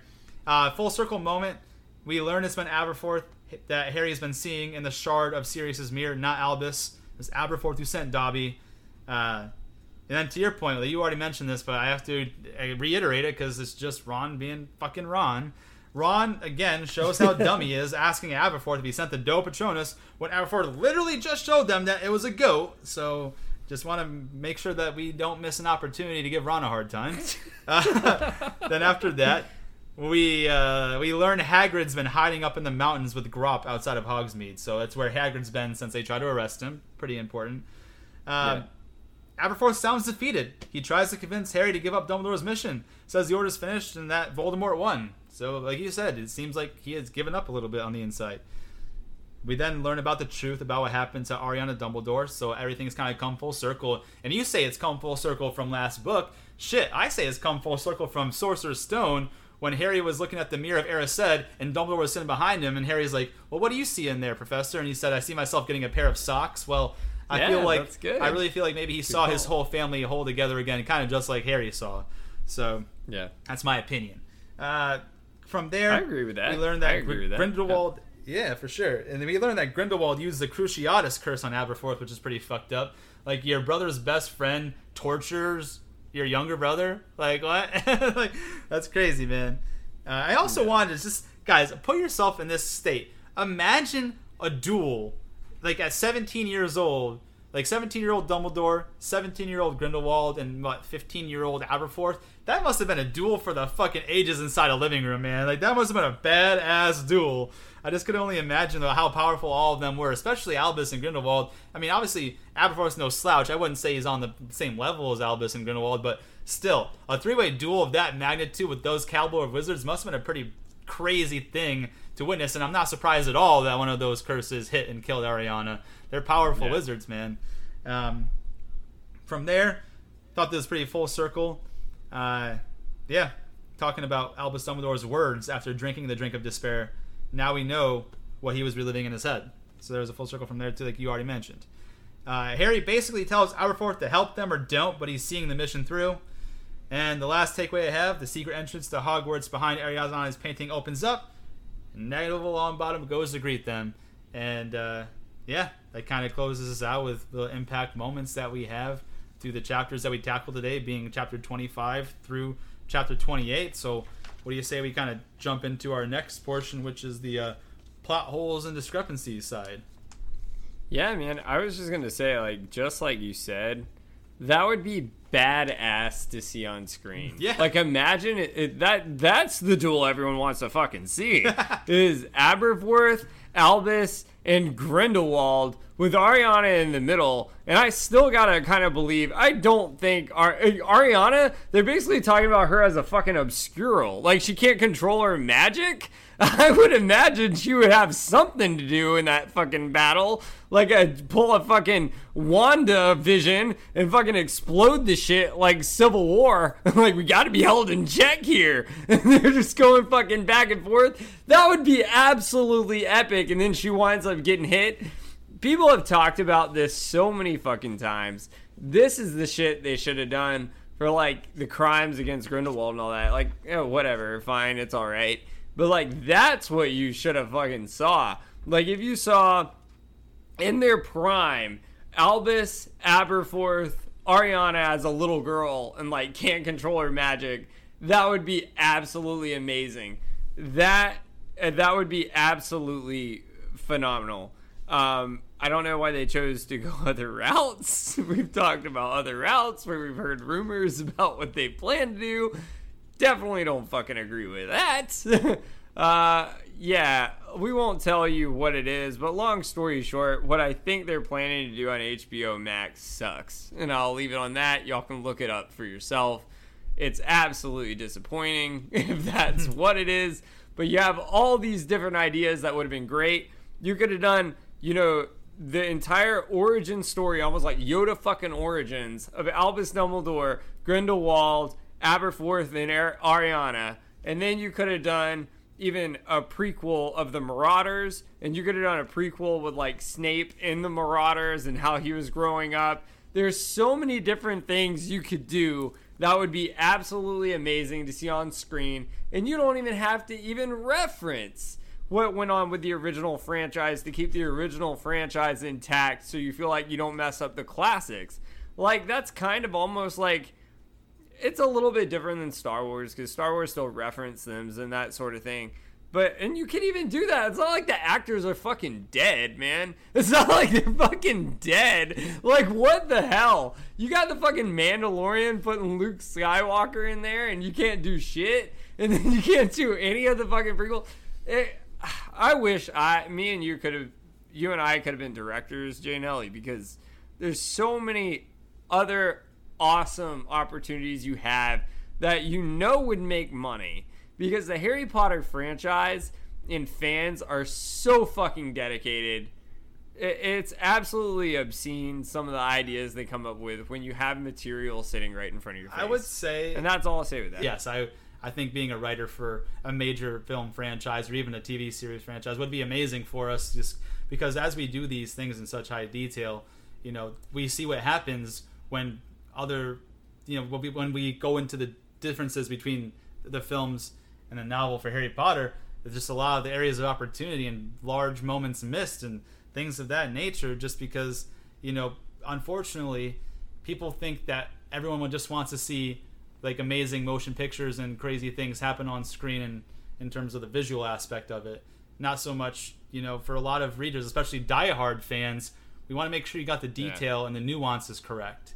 And that's where I think a lot of writers fail in their portrayal of certain adaptations of novels to film. So no, that's my final take on that. But it would be nice to maybe get an opportunity one day to write our own script. That'd be kind of cool. Yeah, man. What about plot holes? I know you're the plot hole guy. Speaking of writing, yeah. I mean, dude, take it away. What's funny is, like, normally I am the plot hole guy. I just didn't really have anything concrete. You know, the two things that I can say are more of my opinion more than I can point to them being actual factual plot holes, right? The first thing is, like, I find it hard to believe that the goblins in Gringotts, once they saw Hermione there as Bellatrix, you remember that, like, one goblin walked up to the older goblin's like, hey, remember we have specific instructions regarding that vault. I find it very hard to believe that the older goblin could just be like, I know it, but they're old clients, I'm going to take them there anyways. Like, no, some alarm would have been tripped. Yeah. Voldemort should have been on his fucking way. Like, for me, like, you know, that's just more of a hard to believe sort of thing. Like, it's not realistic to me, but I guess it's not technically a plot hole. It works. It just isn't believable to me personally. That's my first discrepancy, the one that I'm just like, I have a hard time swallowing. It's like, okay, like, man, if this was real life, I really don't believe that it would go down like that. And very similarly to that, I think the same thing about the Patronus that Harry conjured, it being a stag, and then the Death Eaters come up to Aberforth, and Aberforth's like, no, it was mine, here it was, and it was a go, and then being like, I guess it could have been. Like I don't know. You don't take any chances, especially knowing how badly Voldemort wanted Harry. If there was even a chance that Harry was in the area, you were gonna do a lot more than just take a old barman's word for it that it was his Patronus that he casted. You know what I mean? Especially, you know, from what we saw in the vision that Harry had of Voldemort killing all those people. Now worried because Voldemort realizes Harry knows about the Horcruxes. And Voldemort, even in his own head, is like, Harry will never find the one at Hogwarts. Plus, if he even tries, you know, it's impossible for him to get inside the castle. So, the fact that he already, in a way, assumes he'll try to get to the castle, then something very awkward happens. Like, if you're an everyday Death Eater guarding Hogsmeade, and someone, you know, you get that caterwauling charm set off, and it's a possibility that, you know, Harry Potter might be there. Like, you're not taking chances, especially when you see how angry Voldemort's been throughout this whole book, just killing people left and right because they've been disappointing him, torturing the ones even closest to him, like Bellatrix and the Malfoys. Like, you know, it's just hard for me to swallow that the Death Eaters say, "I saw a stag Patronus. Let's go get him, boys." And then when they show up like to near the door, Aberforth's like, "Nah, it was me. Here it is," and shows a goat. And the guy's like, "I don't know. I guess so. All right, well, have a good night. Don't break curfew again." And that's it. Like, no, man. I can't stomach that and thinking that's believable and that is an actual event that would transpire. If I'm given in my mindset, if I'm trying to put this into reality, it just isn't realistic to me. I don't know. Those are my two. Like I said, they're not plot holes. They're just things that I think could have been done better, if that makes sense. I'll go ahead and turn it over to you. Yeah, I got 3. And just kind of piggybacking on what you were saying. So I agree with that fully because especially the way you explained it. I think you proved your point very well. Like Voldemort, like the undesirable number 1 is fucking Harry Potter. Like if you see something that looks like Harry Potter and his fucking 2 known accomplices right now that just broke out of fucking Gringotts and have been literally wanted for like all fucking summer since being in the Ministry. Like, yeah, no, like they would at least like want to search the house or something, I would think. Like, at least search the fucking house, right? Yes. Or demand to search. It's not even a house, it's a fucking bar. He lives at the bar, man. Like, let us in the bar, like, whatever. Like, even back in Chamber of Secrets, remember like when Fudge went into Hagrid's and Lucius wanted to go into Hagrid's hut, and they went to Hagrid's hut, and that's where like Hermione, Harry, and Ron were with the invisibility cloak.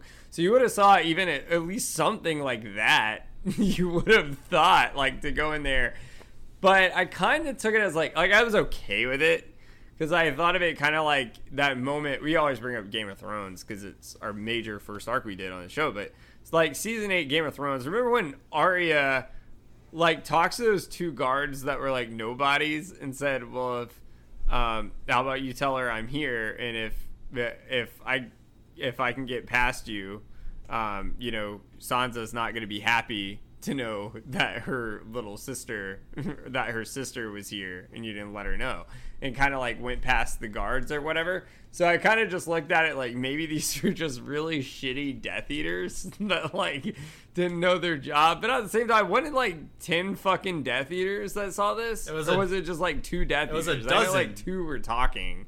But it mentions when they arrived, there were like 10 Death Eaters. Dude, it was a dozen. It was 12 Death Eaters. Okay, gotcha. It was a dozen. Yeah, so I'm the same way. I find it hard to believe, but I don't know. I'm okay with it because I can let it slide. But this goes into my plot holes here. So one, like it was a really cool full circle moment that they ended up at the 3 broomsticks, right? Where, a year ago. The Hogshead, not the 3 broomsticks. Hogshead. That's what I mean. Hogshead.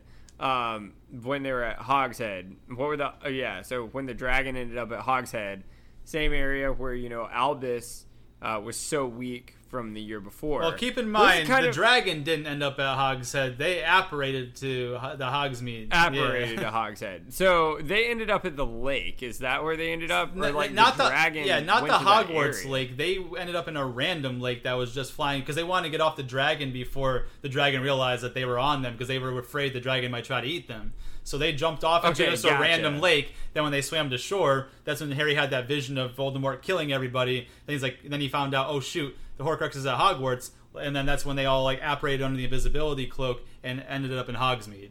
So gotcha. That answers that then, because I was thinking like, I guess they must have. The only thing I can say is I guess they must have been like thousands of miles away, because apparition. I guess luckily it's instantaneous. But that was the thing, was like, what are the odds that dragon would end up anywhere near Hogwarts? Right, it didn't. Yeah. Yeah, okay, so that answers that. So that's good. So, good. Check 1 for Jay Nelly. There you go. Good deal. Glad we can explain ourselves. Let's see. So the next one here, I just have like I don't mind it. Like I like the way they explained it, I guess. I just like have kind of an issue like that Voldemort has like no connection to his Horcruxes at all. Like he has a connection but like has no idea, like no fucking clue if one gets like destroyed. kind of find that a little like hard to believe. Like you would think like J.K. Rowling would have put something in there. Like Harry has all these visions. We'll get into that later. That comes up in next week and the week after that. But you would think he'd have some connection after splitting his fucking soul. Like he is like has no idea. Like I don't know. Like I have no idea where that locket is. I have no idea where the diary's been. It's been fucking years. Like I don't know. Like I what do you think about that? I find it like a bit of a stretch. Honestly, and it's funny because like this is one of the, not to mention differences, but I've obviously already talked. In my notes, I've tackled the differences between Part 2 and the rest of the Harry Potter novel.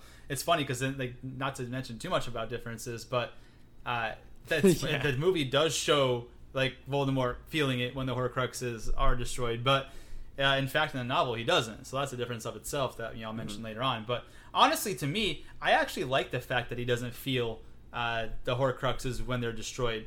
To me, what that does is it really shows how like less of a human Voldemort is than everybody else. He doesn't feel properly. Like he's tarnished himself so much that he's barely can be considered a human, right? Like he's almost more snake-like than he is a person.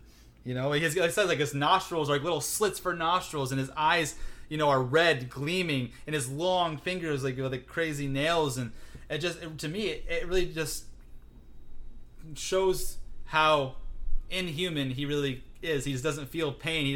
He's emotionally disconnected from everything because he's not really human anymore because he created the Horcruxes. In my mind, I kind of like it. It adds to his like mystique and adds to his evil in a way. I kind of enjoy the fact that he doesn't feel anything when his Horcruxes are destroyed. That's my personal thoughts and opinions on it. But yeah, that's what I think. I like that. Like, that was a good way to explain it. I can accept it. Check 2 for J. Nelly. There you go.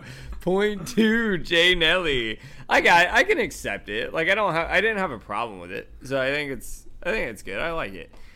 The other one I just think is a bit of a stretch. Like, I don't have a problem with this either. But, like, how close was Aberforth really to Dobby? Like, to warn him about Malfoy Manor? Like, I guess, like, I know Dobby was working in the kitchens for a while for, like, Albus. And I get it. Like, I guess he probably came across Dobby, like, on multiple times. But, like, it's the whole stretch of, like, he sent Dobby there. Like, out of all the elves he probably encounters at that fucking bar, like really, how often does Dobby go in that bar? Like, Dobby doesn't really seem like the type to really interact with Aberforth. Like, I get it. Like, he's been keeping an eye on him. And I think it was a great full circle moment that it's Dobby the one that comes to save Harry and the group, But it was a little bit of a stretch. What do you think? So, what I think is very similar to what Dumbledore did for Ron and Hermione and Harry. I think he gave them little pieces of information to help them along their journey. And so very similarly, I think he kind of talked to, because we saw that Aberforth and Albus had a conversation at the very least about Sirius's mirror. So remember, he said he bought it off Mundungus, and Albus was like, that was Sirius's, and Harry will be very upset if he knows that you have it. But on top of that, to me, it's like Albus kind of he was always one step ahead intellectually of everything. So I think he probably would have told, hey, if the day ever comes, I know you have this mirror, because he said he got it about a year ago when Dumbledore was still alive, but Albus Dumbledore was still alive. So in my mind, he's like, hey, if the time ever comes and Harry needs your help, there's someone in my in my employ, Dobby the House Elf, that would drop everything stop everything at the drop of a hat to go help Harry Potter.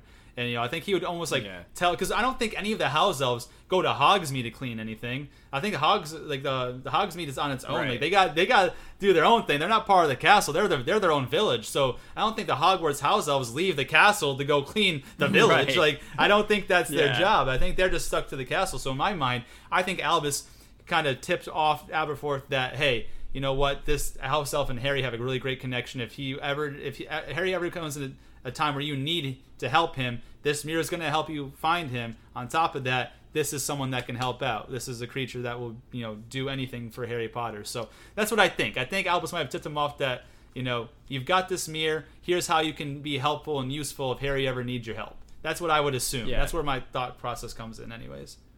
And you would think, and I'm assuming you're talking about after Dobby was set free, or you predict that Albus thought Harry was going to set Dobby free at one point? Well, this would have to be after Dobby was set free, because Dobby didn't work for Hogwarts until after he was set free. You know what I mean? Well, that's what I'm saying. I wasn't sure if you were trying to say... Well, on top of that, no, because keep in mind, too, like, he didn't get Harry's mirror until last year, so that's obviously got to be within the year. Right. That's yeah. what, Yeah, that's... I can see it. I mean, I get it. It makes sense. I mean, it makes sense. I don't have a problem with it. Check 3 to Jay Nelly. Check 3. Yeah, man. So what about you? What's your interesting fact for the episode, brother? So this is kind of a fun one, because I actually learned a lot more than I thought I was going to off of this. My interesting fact today actually details Ragnuk the First, which was the creator of the Sword of Gryffindor. So anyways, he was a goblin king. So that was interesting, that fact alone. But he was the king of the goblins during the lifetime of Godric Gryffindor. He was the maker of the famous Sword of Gryffindor. So Ragnuk was commissioned by Gryffindor to forge a sword of pure goblin silver with rubies set into the hilt. And by the time Ragnuk had finished the sword, he liked it so much that he tried to steal it back from Godric Gryffindor. So what he did, he sent a group of his subjects to retrieve the sword and kind of steal it back from Godric Gryffindor, but they were all fought off by Gryffindor himself. They say like, Gryffindor was a skilled duelist, and so Gryffindor fought off all of the people that he sent to steal it from him. So Gryffindor bewitched the goblins to return to Ragnuk and inform Ragnuk that if he tried to steal the sword again, that he, Gryffindor himself, would use the sword that Ragnuk made to kill Ragnuk and all of his subjects. So that was really badass. Good. And after that, really good. Ragnuk made no further attempt to take the sword. However, a legend persisted in the goblin community that Gryffindor was the one who stole the sword, and that was a myth perpetuated by the fact that goblins consider passing goblin-made possessions on to others without further payment to the maker, as Gryffindor would go on to do, as theft. And that kind of draws into full circle of what Griphook was talking about there as well. So that is my interesting fact for the day about Ragnuk the First, and a little bit of brief history of the original conflict regarding the Sword of Gryffindor between goblins and wizards. Yeah, man, great stuff. Yeah, we actually touched on that just a little bit in the interesting facts, but not the fact that like he was king and some of the really great detail he had there. That was great stuff. So definitely some major controversy when it comes to goblins, witches, and wizards. Mine is actually a little bit ironic, actually. So it's on the goat Patronus. What's ironic about this? So you would never expect, according to Pottermore, I'm actually pretty skeptical myself, but this is exactly what it says on the website. It is known to be more powerful than most other Patronuses. It is very unknown, but most wizards and witches agree it is the most powerful of all Patronuses. So who would have thought that the goat is the most powerful of every Patronus out there? And the only other thing known about it is it reflects people with unusual personality. Everything else is unknown, which makes sense. I mean, if you think about it in a different way, Aberforth, with his brother being as exceptional and powerful as he was, you would think Aberforth being able to form a corporeal Patronus is pretty damn powerful. So it can make sense. I just found that so shocking when I saw that and looked that up. And it's very rare, if you ever take the Pottermore test, that anyone ever gets a goat Patronus. So I don't know who has. If you have, please leave us a comment, send us an email, send us a notification, because mine's not. I know yours is a husky, mine's a grass snake. Those are not exactly the most common, but they're definitely no goats. So I don't know. And Aberforth was known for the goat farming. Like he would, we've talked about before, he would take the antlers and he would, polish up those antlers there. That was considered illegal sometimes. So it fits him perfect. I think it's great. Yeah, man. You want to close us out for today? Yeah, I'm going to touch on that for a quick second first, though. It's like, kind of a little bit to Aberforth's credit too, in terms of being a very obscure Patronus, like Aberforth's really an obscure person. We don't find out much about him or know much about him until the last part of the last book, right? Like we're in like the end. I would say that we're in the end game now, but like you know what I mean. But like of this whole book, the Hogshead, the barman at the Hogshead has been someone who's been repeatedly kind of like we know he's there, but we know nothing about the barman that owns the Hogshead. Right. Now we still only know a little bit about him. We just learned about the conflict between Grindelwald himself and Albus Dumbledore that ended up killing his sister. So there's not like he's kind of ambiguous himself. He's kind of one of those just like his Patronus, not very well known. Like it's very they're hard to come by. He's a very interesting person, and I think it's kind of cool that the goat is known as the most powerful Patronus because if you guys are sports fans, what's the acronym for GOAT? Is greatest of all time, right? So that Patronus is the greatest of all time. It's the most powerful. Yeah. So I thought it was pretty cool, and I think it fits Aberforth well. Not only, and also goats don't have antlers; they have horns. But on top of that, I do want to say that Aberforth is also known. It said that in the memoirs from Bathilda Bagshot, retrieved by Rita Skeeter, that one of the neighbors of the Dumbledores, that Aberforth would throw goat dung at the neighbors. So he's always had this weird thing with goats, man. So with that being said, I guess we can kind of do the whole closeout here, guys. So before we go, we always do this every single time. We want to thank you for tuning in to another episode of Chase and Josh Factor Fantasy. We love to have you here.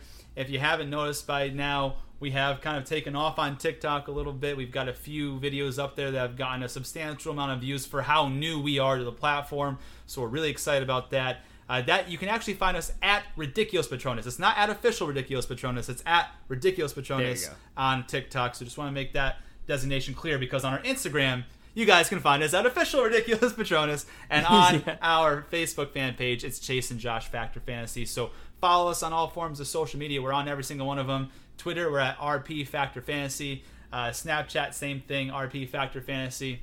We have anywhere you have any sort of social gathering, we're on there. We're even on LinkedIn, believe it or not. So we've got a large presence in those areas, talking about where you can get your podcast from too. It doesn't matter if you got an Android, if you got an iPhone, we're everywhere. So we've got, we are on Apple Podcasts. If you have an iPhone, we're on Google Play and Spotify. If you got an Android, we're on iHeartRadio. We're on YouTube. We have our own website as well. Our hosting site, Podbean, always takes care of us. You can find us there as well. Wherever you get your podcasts, you can get Chase and Josh Factor Fantasy, especially what we're talking about right now. Us coming up on the final couple episodes of our first season, you don't want to miss a single episode. So if you're brand new, stick around. If you've been with us since day one, you already know the deal. You know what you're going to get from us, all the detail, all the highlights, the great things that can be overlooked, and some things that maybe are brand new information, especially considering some of the Chase's interesting facts episodes that we're going to as well.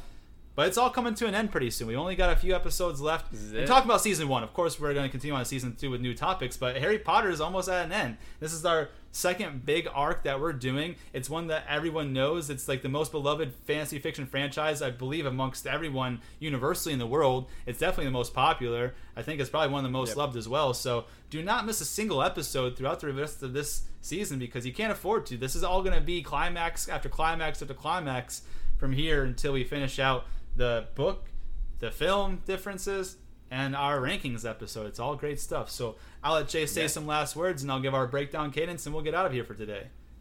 Yeah, man. I think you said it best. Just like Steve Rogers said, we're in the end game now. Like, this is it. We are at the peak of the mountain. Hold on, that was Doctor Strange. That was not Steve Rogers. That was Doctor Strange who said that. Oh, that was Doctor Strange. Yeah, he saw how many outcomes? Yeah, well played. So, Doctor Strange, well played. You do know your MCU. That was a test.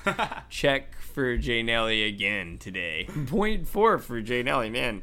Just dropping Hail Marys in the end zone while Chase throws interceptions all over the place, man. Anyways, but just like you said, we are, so I guess, in the words of Tony Stark, he didn't have any words because he died. Suck it, bitch. Yeah, spoiler alert, hope you saw it 3 years later. Anyways, so we are at the very top of the mountain. There's no more climbing. We are going off the rails in the next 2 episodes. There is no turning back. And like Jay Nelly just said, we don't want to leave you guys on that very last page. So, of course, we have a couple of episodes left. We have our differences episode that we will have for part 2, which will be great. And then we have that one surprise episode that we'll have for you guys, which we'll get into later, which, we definitely like rankings, and it's going to be just like the Chase and Josh of old, as you guys know, that's been with us from the beginning. I'll let Jay Nelly sign us off. Once again, guys, you are the fans that guard the realms of fantasy. We cannot thank you guys enough for being with us from the beginning. It really just means so much to us. Once again, cast a spell on that subscribe button. Write us a review on Apple Podcasts. Really means a lot. You can follow our website, ridiculouspatronus.blogspot.com. We're still kind of updating some of that stuff, getting all that up there with the clips, so all that will be updated by the end of the season for you guys. And just thanks for everything, and I'll let Jay Nelly sign us off, man. Off to next week. Sounds like a plan, brother. Just like you said, we're off to next week. We're out of here for the day, because this has been another ridiculous production. Chase and Josh. Factor Fantasy. Signing off.